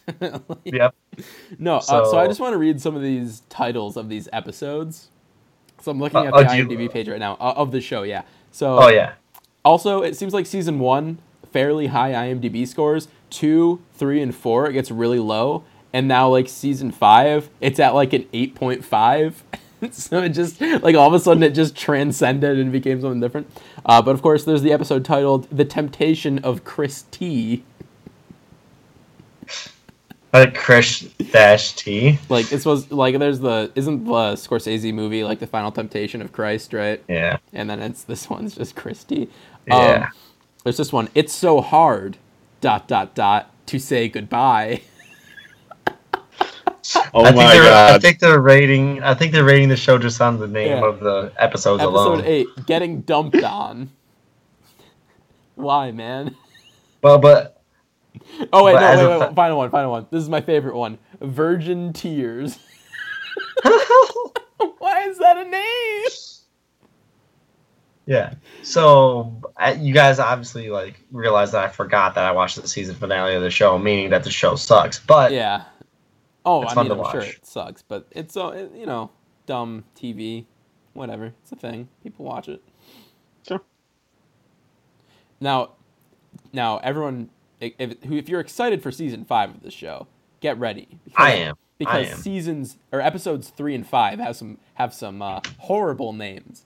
Number 3, the title of episode 3 is Butthurt. So thanks, guys. And then the title of episode 5 is Sex, Lies, and Truth Booths. Oh, the Truth Booth. Oh, man. All right, so anyway, guys, this week I saw Kong Skull Island. I've been trying something. I've been trying to not be so jaded when I watch movies. 'Cause I've noticed it's okay when it comes to this one. Well, this is the thing. As I was watching it, I'm like, this isn't really dumb. But then I'm like, sit back and enjoy, whatever. And then after I had seen the film, I came at it with the critical eye, not as I was watching, and I found that my enjoyment was a lot higher while doing that. So you tricked yourself into not realizing liking it. Crappy the movie is. Here's the thing. I don't think it's crappy. I think it's very manufactured. It's very. You couldn't obvious. tell by the trailers. What? Yeah. What? With all the big names? What? Yeah, all the big names and no one does anything in the whole movie. Like, I'm like, Brie Larson. I love Brie Larson. She's fantastic in Scott Pilgrim vs. the World. She's absolutely devastating in Room, not The Room, in Room. So I'm like, man, maybe I'll at least get like a good performance from her. And it's like, it's not like her performance is bad, but she has maybe like 10, 15 lines of dialogue at all. I'm like, oh, guys, no. Like, Brie Larson's one of the greatest working actresses right now, and you wasted her. Like, that's never a good thing. But yeah, also wrote a review for this. You can find it on Jake Lace on Tumblr. I'm pretty proud of the review, actually. I think I covered some interesting topics maybe you don't think about.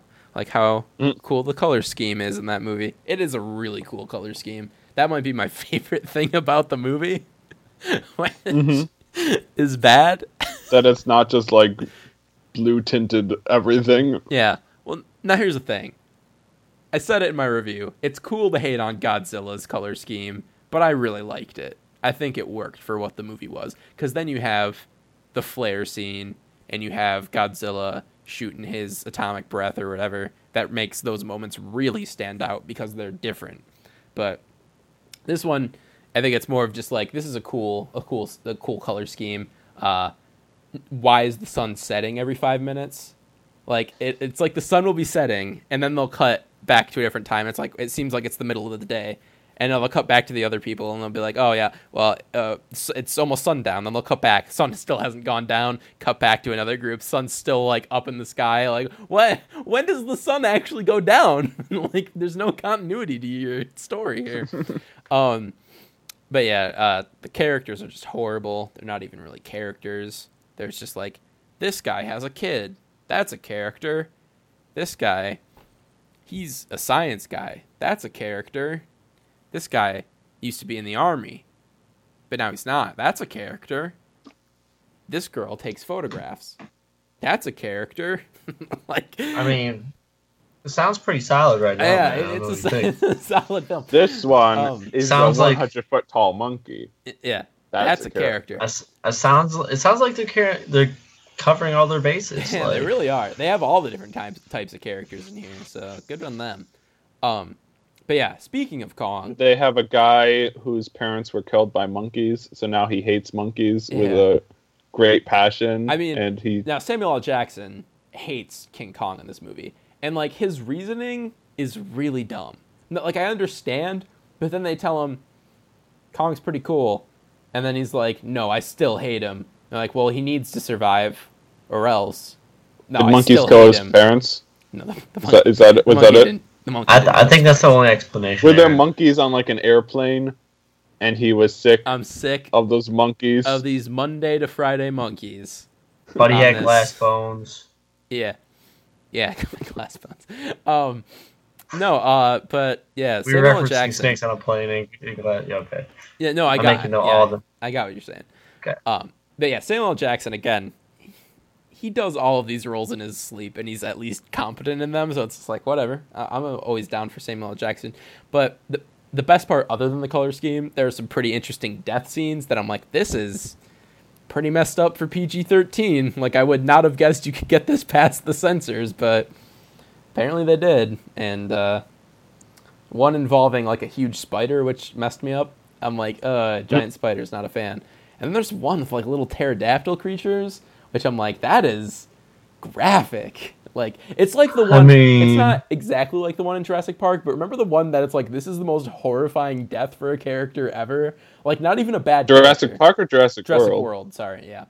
Where they pick up the assistant, and they're, like, messing with her in the air, and then they drop her into the water, and then they're, like, trying to drown her, and then, like, the giant thing comes up and eats her. I'm like, that wasn't even a character we hated. Why would you do that to her? That's horrifying. Like, they do that to, like, every character in this movie, essentially. Just, like, these horrific deaths, which is kind of interesting to watch, honestly. But yeah, Kong Skull Island. Yeah.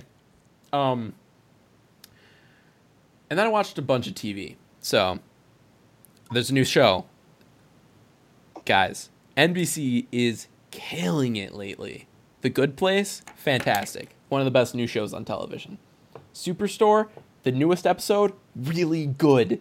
It's really good now, guys. I don't believe you. I know, because you haven't watched it, and Aaron hasn't watched it. Yes, I have. Have you seen I've seen all Superstore. Of the episodes? Dude, it's getting good. You gotta let yourself be enveloped by these characters. They're interesting characters, man. America Ferrera, she's good. She's good in this show. Like, really good. There's no, see, like, yeah. I've watched seasons 1 through 4 of Dexter, so meaning, like, finishing the show is going to get me payoff, right? I'm not going to watch, like... Wrong. Hey. Yeah, well, yeah... This is emotional different. Payoff just for finishing Wrong. it. I think just for finishing it. The difference, you're gonna wish you never finished. Is that Dexter gets worse the longer it goes on. As of right now, Superstore is getting better and better as it goes on. Like, every episode, I'm like, this is an improvement. Like, it's getting better. Like, I don't know why, but something's happening, and it's like not necessarily getting funnier, even though there are still like really quite funny moments. I'm just in it for like the characters at this point. I'm like, these are interesting. I want to know. Did they end up together? I don't know. Got some pretty interesting developments at the most recent episode, so I'm pretty interested. But yeah, that wasn't the show I wanted to start talking about. I wanted to start talking about Trial and Error, the new show, new comedy on NBC, new mockumentary. You know, they were really missing one. They're like, we had The Office, we had Parks and Rec, and we're lacking a mockumentary. But this is filling that void for them. And gotta say, extremely strong first 2 episodes. Like, some of the strongest first episodes of television I've seen in a while. Like, where even The Good Place, it's like the first episode's okay, the second episode's okay. It's not really until you get to the part later in the season where, like, it starts to get like really morbid that's like, this is a really funny show. But just right out the gate, this show is really strong. John Lithgow, I love that guy so much, and he's really funny. Everyone else, though, unknown, really. So it's interesting to see people that I've never actually seen before doing stuff. Although I think one of them does stuff. I don't know. I'll have to look it up. But one of the side characters. One that I'm going to continue to keep watching. Extremely funny. And also, I was upset because I'm going to be lacking Andy Daly after review is done. But he's in Trial and Error, Aaron. Oh, man. And he's just as funny there. I'm like, dude, Andy Daly, taking me on a journey. I love you, man. Yeah, I mean, this is definitely a show that I'll check out at some point. Yeah. But I've also been cutting back on all the TV I've been watching, so yeah, I don't know if I could keep up with it. I'm saying this is one that I think you should keep up on. I'm in the single digits for like the first time in years, Lacey. Single digits, like a single digit number of TV shows I'm watching. It's crazy. I don't know what to do with all this time. Now here's the thing. This is only 13 episodes. So it's a rather short one. You can keep up on. Also, I don't know why I didn't recognize this actress, but she's been in a ton of stuff. Jayma Mays. She's been in a bunch of stuff. Stephen Boyer, that's the person who I didn't know about. Yeah, he's not really been in anything. Never mind. But yeah, I highly recommend it. If you're a fan of The Office and Parks and Rec, it's the same kind of humor. Because the whole show is about them investigating a murder case. So again, right on that dark humor nerve that I like to just hit that nerve. Yeah. And that's all. That's all I've watched. Oh, okay. Yeah. I thought you said you had watched a lot of TV. More than I ever watch. Wait, that was only 3 What else did I watch? Nothing. Sounds like a good week. I guess not. It seemed like a lot more than I watched. Right. It was just that it was a new show, I think, so I was a little excited to get on that. Guys, let's move on to the Netflix Book Club. Aaron, take us away. What? Am I? You always do the Netflix I normally do Book this? Club. Like literally, I'll start. Every episode of this, you've I'll start. This. I did not realize I have been doing that. Yeah. I don't know why. Well, all right, Aaron. Here, let me help you out. Right? All right. Get him on. Let's tell the audience. What's the name of the movie we watched this week? Yeah, Aaron. What was it? Oh, I gotta tell him. Aaron, yeah, he's helping you. He's not taking your job. He's helping you. Oh, okay. I thought you were gonna take over as and you were gonna do this whole thing. So this week. So obviously this segment, we all just pick a movie on Netflix, we all watch it together, and then we discuss it in depth with spoilers. Mm-hmm. So this week, as we announced last week, we watched Barton Fink. Barton Fink. I don't guess this means much to you. Hell yeah, I could tell you some stories. And that's the point, that we all have stories. Look upon me! I'll show you the life of the vine! I'll show you the life of the vine! Guys, hot take. I love the Coen brothers so much. I love the Coen brothers, man. Like, when I saw Oh Brother Where Art Thou, I was like, they might be my Christopher Nolan. Like Aaron's unconditional love for Christopher Nolan. I might have that for the Coen brothers. Does make great movies. Oh Brother Art Thou is like a weird, like that's just a weird comedy. Like things that just happen in that movie. It's just like why. Well, and it's that brand of comedy that I'm a huge fan of. And I think there is moments in this film that are that same kind of like absurd, like out of nowhere moments. But again, this is more of a almost like more in the thriller / horror genre, which I would not have expected at all from this. Right. Yeah. I mean, I was just gonna say there's a lot of big names in this movie. Yeah. Like that. I wasn't expecting. I was like, oh, Steve Buscemi, what you doing in here? How you doing, man? Buscemi, but yeah. Like, you do you. Dude, no matter how small your role or how big it is, I always like to see it is you weird that he only shows up in like one scene and then the rest of it is like voiceover basically, and, like over the phone and stuff. Yeah, and also same thing with Pulp Fiction last week. He's in it for like a blink and you miss it. What's happening? Exactly. Steve Buscemi, man, started from the bottom. Now he's here. Well, he's somewhere. I don't know what he's doing. He just built. He's like, oh yeah, I've been in all these great movies. Like, oh, you had a big part. Oh, you know I did.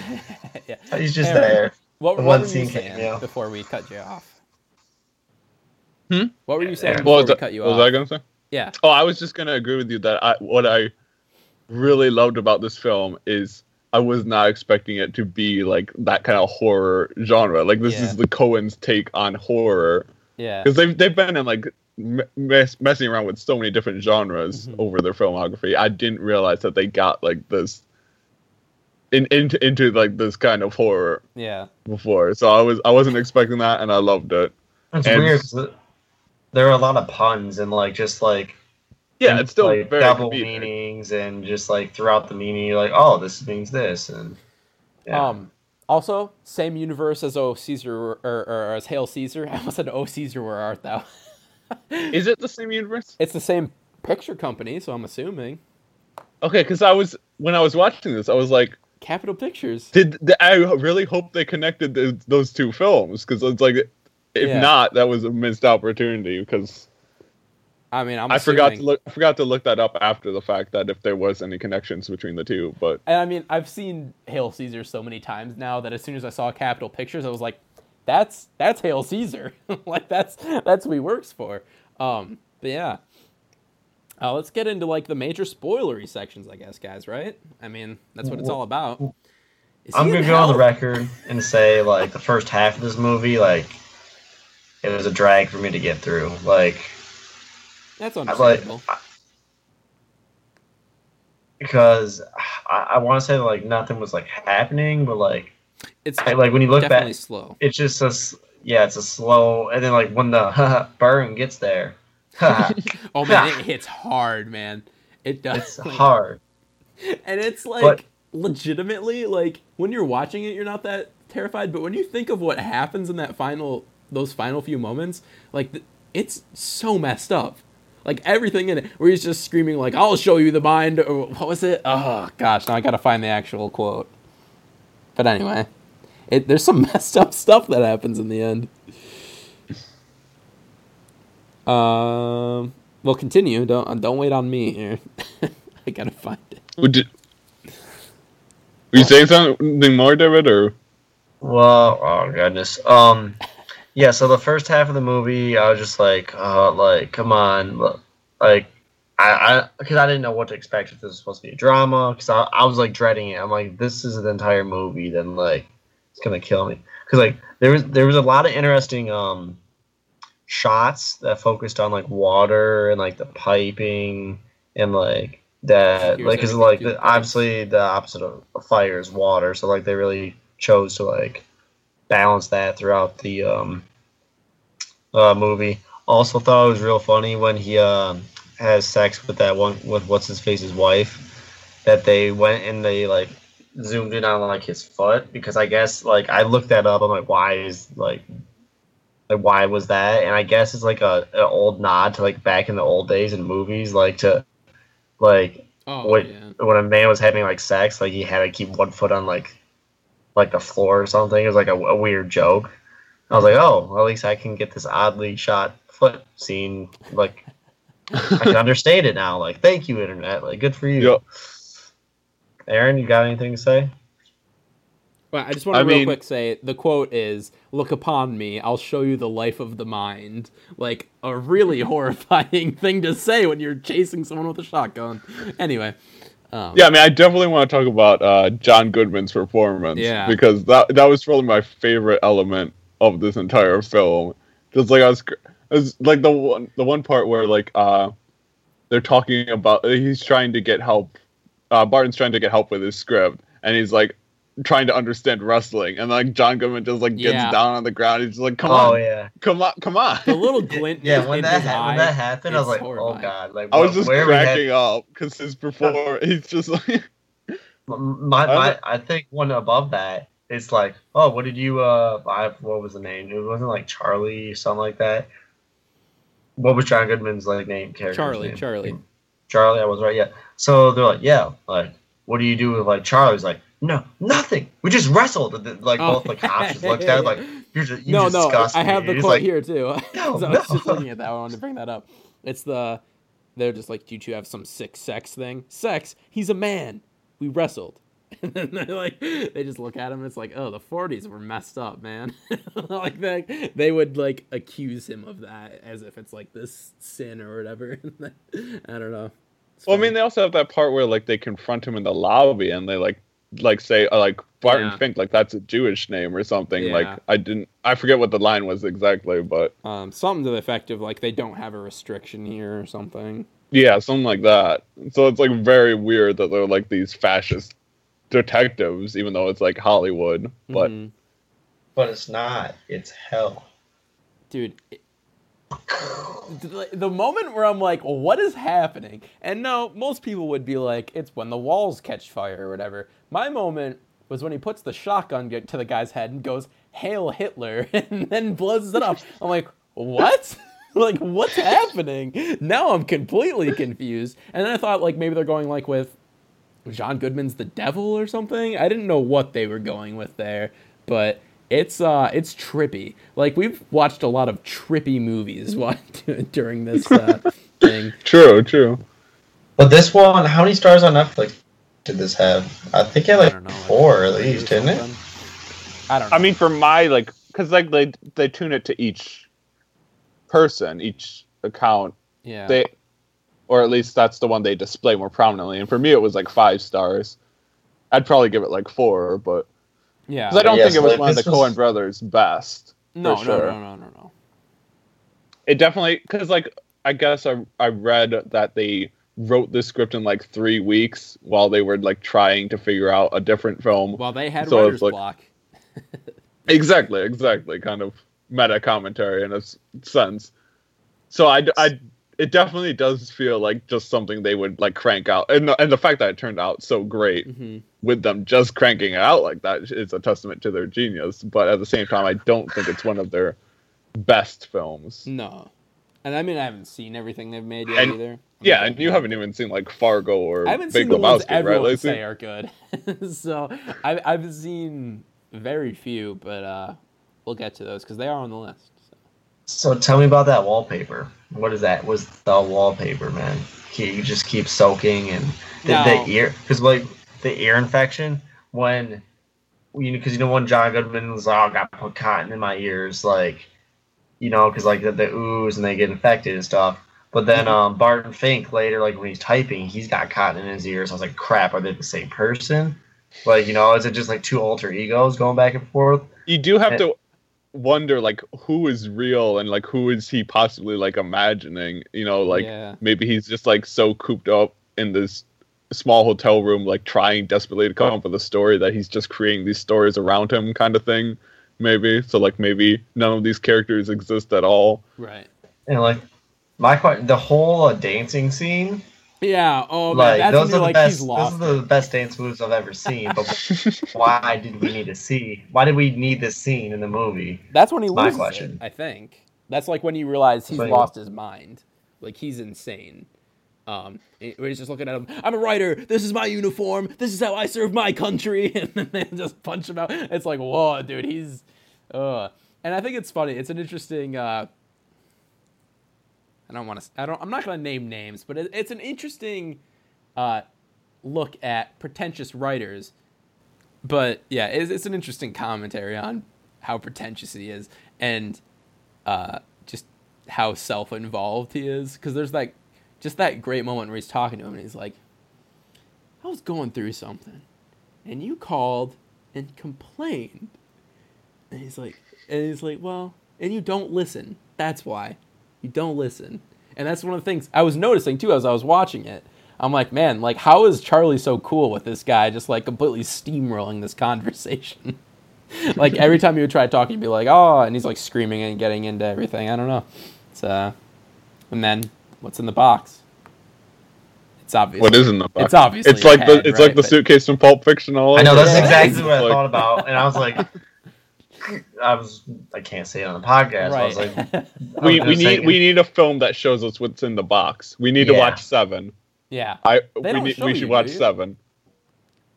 Like I know you guys would understand that reference. No, I mean I know the scene, but like they don't actually show you what's in it, do you? You just assume. They tell you. Right. So it's a little different. But they tell you what's in the box. Right? Yeah, and that whole the way that they ended the movie felt. What? I don't know if I don't know if I was like satisfied like with the ending, but like it was like because he's on the beach and then he sits down with just whatever's this box is because John Goodman's like, yeah, by the way, it's not mine, it's yours, and you're like assuming, oh crap, like is it the head of the girl that like I woke up and was like dead in my bed, or is it just like, you know what I mean? You're thinking this could be like an infinite amount of things. Maybe it's like the box from Mulholland Drive, and you gotta put the key in it, and then you get an extra half hour of film with completely different characters. And... How do we tie this into Glengarry Glen Ross? It's the leads. One of them's a salesman. The leads. Yeah, it's the leads. No, I think it's interesting to maybe think that maybe Charlie isn't even real, because every time he goes out, then you never see inside his room, because he wouldn't be able to get inside of his room, because he's not actually talking to anyone from inside that room. Like, it's an interesting way to look at it. And then he's on the beach and he sees the girl's like, you do film, right? And she's just like, no. The phrasing is important. You should be. Are you in pictures? Yeah.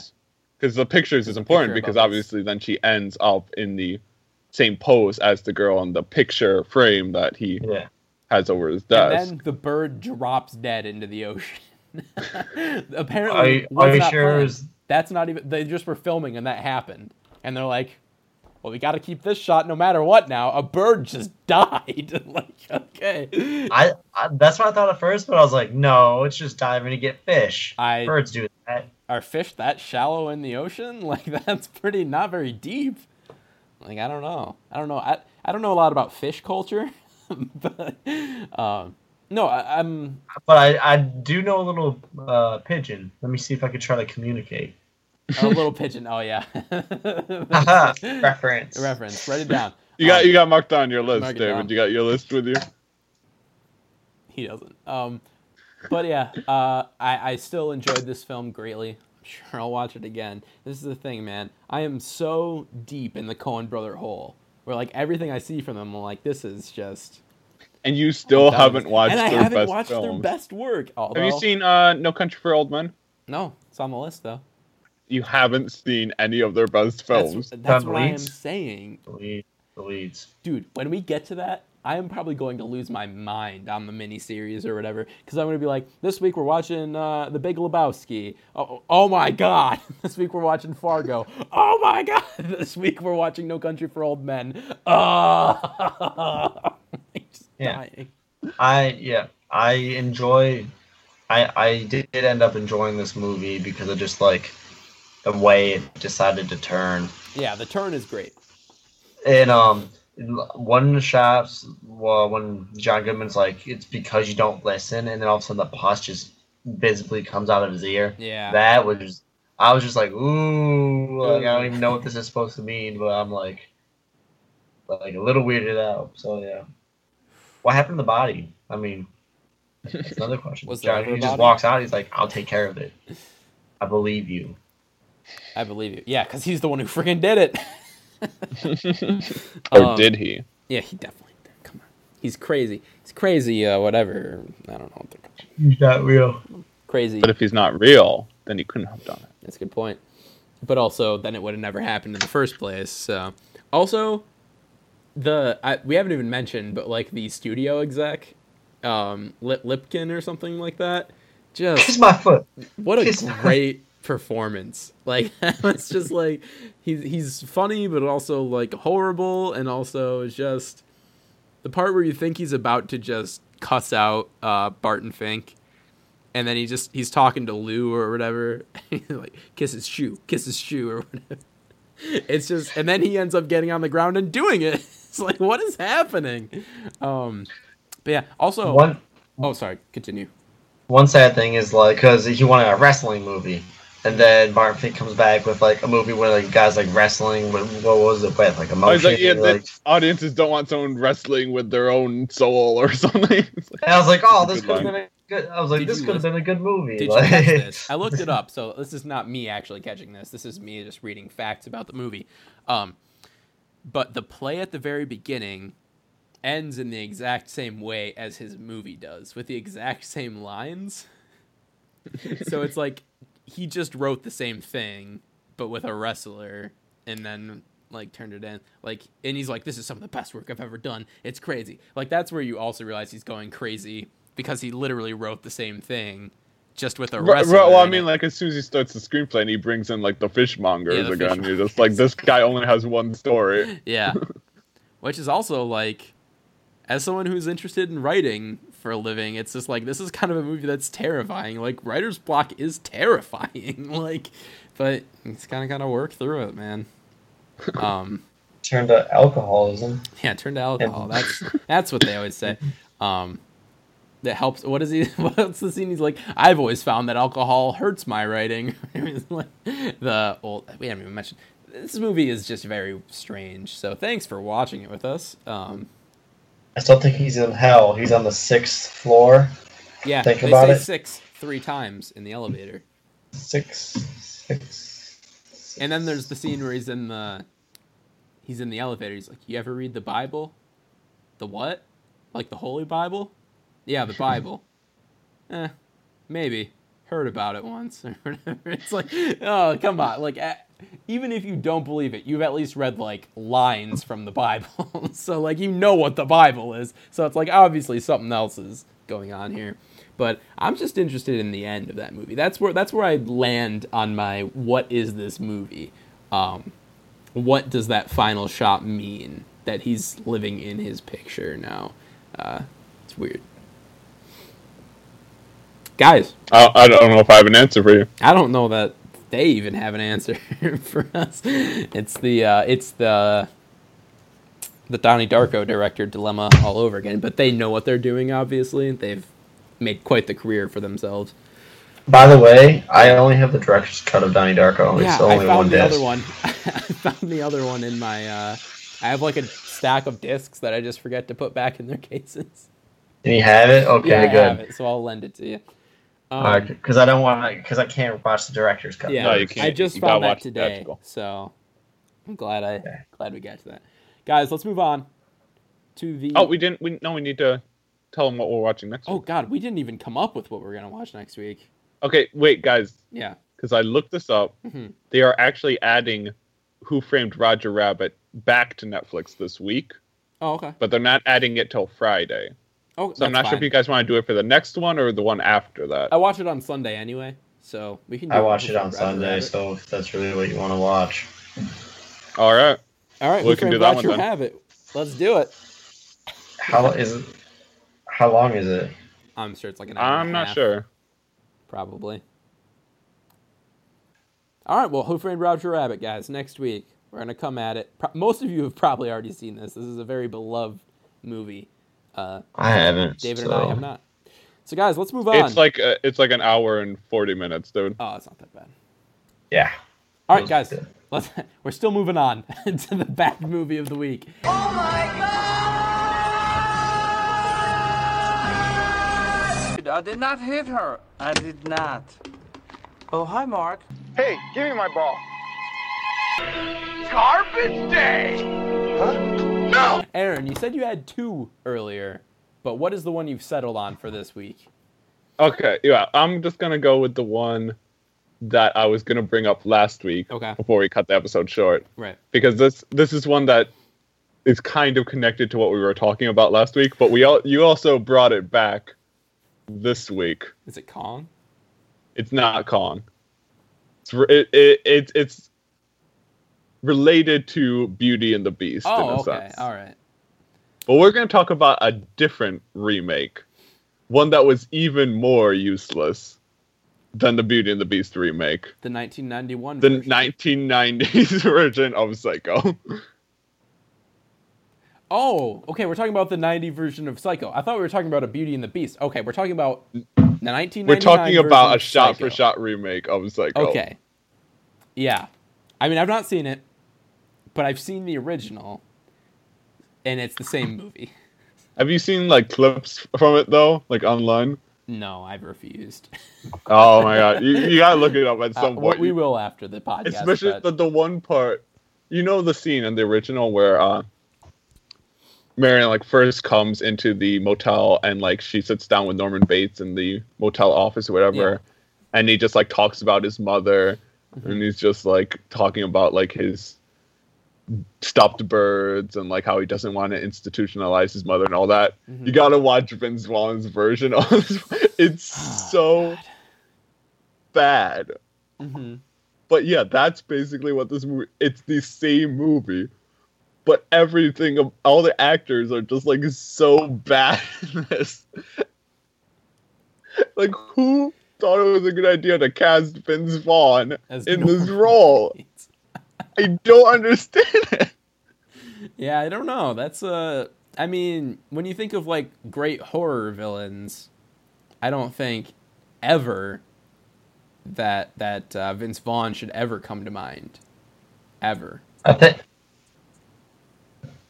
What? Were you saying something to me? Oh, sorry. I think you're wrong. The fact that you can't imagine Vince Vaughn as a horror character just shows that your mind is not fully open to his acting potential. We've seen his acting in quotation marks for Psycho here. But it's like, also, what can you do, really? Like, you're already in a losing position. You are in a place where this film is iconic. It's an iconic film, and you're hailed as one of the greatest films of all time. Yeah. And you're rightfully asked so to do it again, and not change a single thing about it. Yeah. Well, not like there's like minor differences here and there, but it's essentially the same movie, repeating the same camera movements, the same editing. They're even mimicking like 60s movie style techniques instead of updating them for modern times and everything. Right. It's like, what is the point of doing this? To go from Good Will Hunting to this, man. Was it the same director? Yeah, it's the same director. Like, and I've read his quote. Because they didn't have Ben Affleck. Yeah, it doesn't. That's the problem. Ben Affleck is Norman Bates. Dude, that actually might have worked. I mean, it wouldn't be good, but that's way better than Vince Vaughn. Yeah. But I just remember reading his quote about why he did it. He's like, so no one else has to. Like, what? Like, no one else would have like done shot for shot. Maybe they'd remake it, but not a shot for shot, man. Right, I mean, like, Bates Motel, obviously, in Season 5 is remaking it in a sense, but they're also changing enough, because, like, they're stretching it out to 10 episodes. They obviously, the twist, everyone who's watched Bates Motel, the TV show, knows the twist already. They don't need to disguise it. Right. Because that's what the whole show has been about, so. Yeah. But, like, doing a shot-for-shot remake... It's the movie still holds up perfectly well. That's the thing. It's still just as effective as it was back then, I'm sure. I mean, I wasn't alive in the 60s, but also watching it, I'm like, it's still pretty spooky. And it's like, you can't even claim it's like, oh, we wanted to get it in color. It's like, because Hitchcock had the ability to do it in color. Yeah. He didn't want color. Yeah. Because Rear Window, a film made 6 years earlier, in color. So... Come on, guys. All right, is that all we got for Psycho? I mean, it's well documented. I know you're infuriated at Beauty and the Beast. I am, but I'm less infuriated about. At least that was like animated to live action. That's something. You got something there. That's a better movement but I'm less Did infuriated. we figure out if there's the scene where the cupboard just crushes, or the wardrobe just crushes? I didn't hear about that yet. No, I'm not sure if that happens. But again, if it's in it, I'll go see it. But no confirmation yet. Pixar didn't happen. But yeah, I'm less infuriated about Psycho because every day I forget it exists.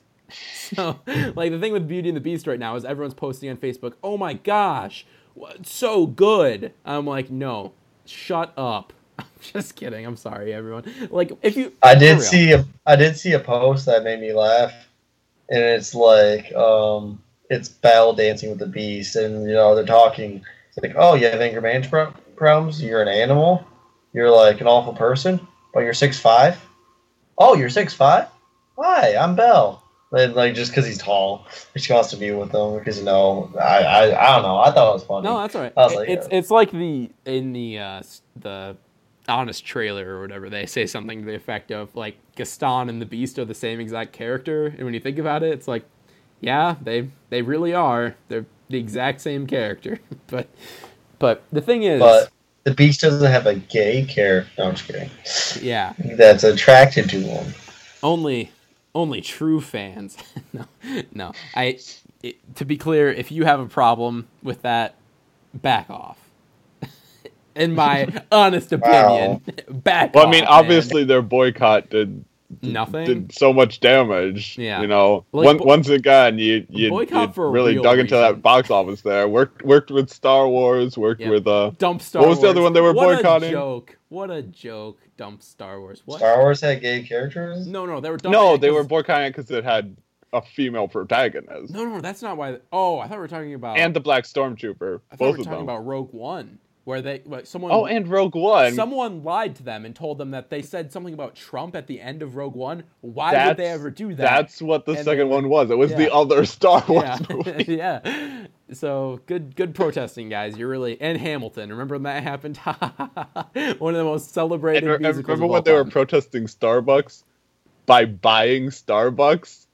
Do you guys remember that? I don't remember that one. You're gonna have to inform me about that one later, guys. Let's move on to The Fault in Your Stars. Oh, okay. I don't even have time to tell you how wrong you are.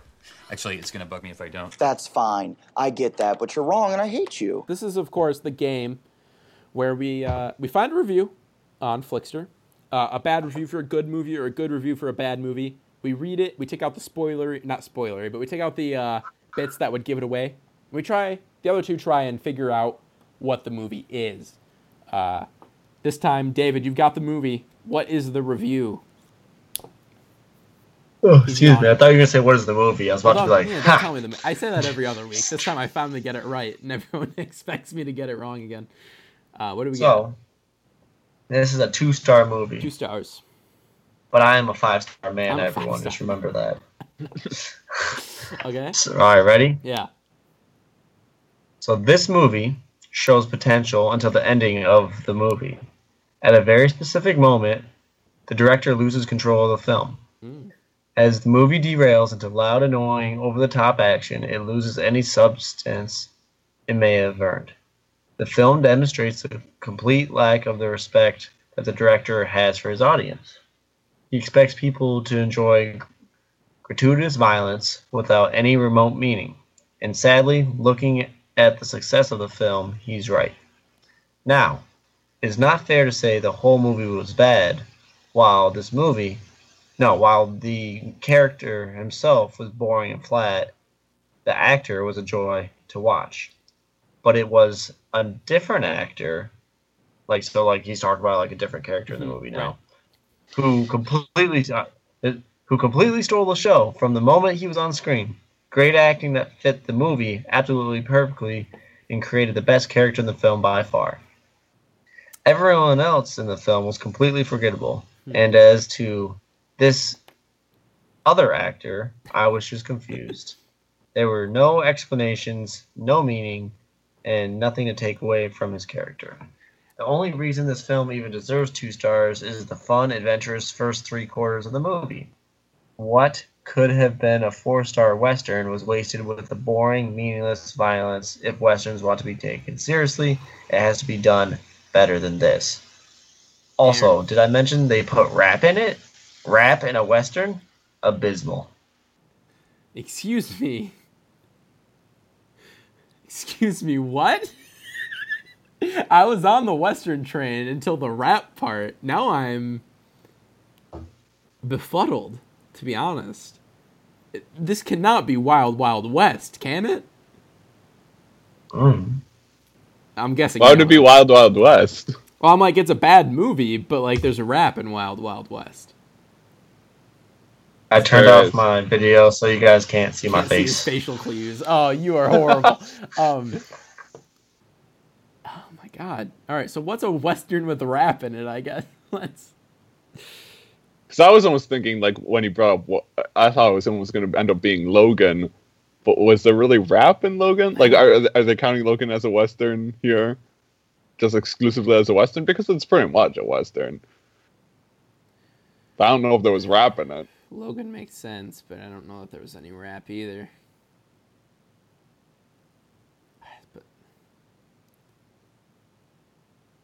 you want to just go with What about the Magnificent Seven remake? There's no rap. Didn't they use like Kanye in like the trailer or something? They did, but it's not in the actual movie. They might count it. I don't know. That's a really dumb way to do things. Let me base my opinion on this movie off of the trailer. Well, that's what we do every day in people have done it. Movies. I mean, let's just say Logan, and if we're wrong, then we'll ask for like the lead actor, I guess, if you want. Sure. All right. Is it Logan? It is not Logan. Okay. Who's the lead actor? All right. I'm looking. Rap in a Is Western. it Django Unchained? Aaron Nahn. Okay. I always forget that movie exists too. It is Django Unchained. Well, I'm just glad it's not Wild I should have thought of that West. sooner, but I don't know. Is there Yeah, rap I'm in surprised you Django guys didn't get it. There's What? not rap in Django Unchained, is there? Yeah. Yeah. I don't know. I mean, oh yeah, you haven't seen it. It's yet. on the list. I know. As I've said last The week. leads. The leads. It's as I said last week, I've only ever seen Pulp Fiction from Quentin Tarantino, so we'll get there. Well, guys, that's a nice tease. We didn't tease it last week, Aaron. Do you want to, as we're closing out the show? Tease what? Oh, the miniseries. Miniseries. Oh, do you want me to do it? Yeah, it's you're the one hosting it. All right, so yeah, you guys might have noticed that last week we posted the first episode of a new miniseries. Like we did the Best Picture recap, and now we're just going to continue doing like a mini podcast earlier in the week, little appetizer kind of thing, but also quite substantial discussion of particular films. So basically, we're running through the list of films that I made for Lacey to watch, and Lacey and I are just going to be, watching these films and discussing them in depth. So last week we talked about Donnie Darko. This week was All the President's Men. Mm-hmm. And then the week after that, did you announce this to David yet? We haven't. We got to get in on this with us, David. We're going to be doing... Because next week Lacey wants to watch Perks of Being a Wallflower. So you should join us. We might need to bring David in on this one. Yeah, we definitely need to. Because I want to know because this is, of course, one of his favorite movies of all time. Do you want to borrow it? Yeah, I would love to, actually. Because I was just going to rent it, but if I can watch it for free. Blu-ray? Yes. Okay, I'll definitely borrow it. Do you think I'm a peasant? Yeah, I'm a peasant. No! Oh, my favorite movie, not on Blu-ray. Are you? Yeah. Sorry. Sorry to all the peasants who don't have Blu-ray players. Sorry to all you peasants out there. So definitely join us for that. It's going to be a 100-week journey. So join us. We're going to get to some fun ones. Of course, I will be posting the list on the Twitter page. So you can watch them at the leads. Yeah, you can watch them with us or ahead of time and then jump in on the conversation with us. But can't wait till we get to rubber. That the leads is going to be like forever like intertwined with the list or like anything since the first movie that we watched. It's forever going to be just like in this podcast now. Now we have two hashtags. we have hashtag way too relevant and hashtag the leads. So we're getting in there. Hashtag those if you watch the show. I'll maybe look for them. But I'm sure if I hashtag the leads, I'm sure there will be tons of other things that show up. It's a very innocuous statement. Guys, this has been episode 44 of Reboot Already Underway. Guys, thank you for listening. If you want to find us around the internet, you can find Aaron at Little Flame Dude on Twitter, and this clever blog name is already taken on Tumblr. Working on anything? You excited? You gonna be posting some stuff or? Not really. Have anything coming down the pipeline, nothing really. Down the can yet, and that was a weird way of saying that. Nothing in the can, Aaron. I don't know. You need a can opener. I don't know. If you want to find David around the internet, you can find him at dbex15 on Twitter. That's 2 S's, dbex15. And if you want to find me, Jacob Lacey, around the internet, you can find me at Jake_Lace on Twitter, Jake Lace on Tumblr. And yeah, I'll be posting a review for maybe the Belko experiment. I'm seeing that on Wednesday. So that should be out by the time this episode is out. So guys, if you want to find the podcast, you can, of course, always find us at Reboot Already on Twitter. Of course, SoundCloud and iTunes. And as I said on the earlier podcast, so if you've been listening, if you listened to the All the President's Men podcast, you heard I'm working on Spotify and also Google Play or whatever their service is. I hear most of our listeners actually use Google Play or want to use Google Play, so we need to hop on that. Who told you this? Because is this a real thing or no? We'll have to find out next week. We'll have to find Goodbye, out. everybody. That's the guys. Join us next week as we talk about Who Framed Roger Rabbit and the Bye Bye Man. Yep, there we go. Thanks, guys. Also, that's our other hashtag, the Bye Bye Man. It's not ours, but we're gonna take it. We're gonna take it over. No. All right, catch you guys later. Have a great day, and we'll see you all next time.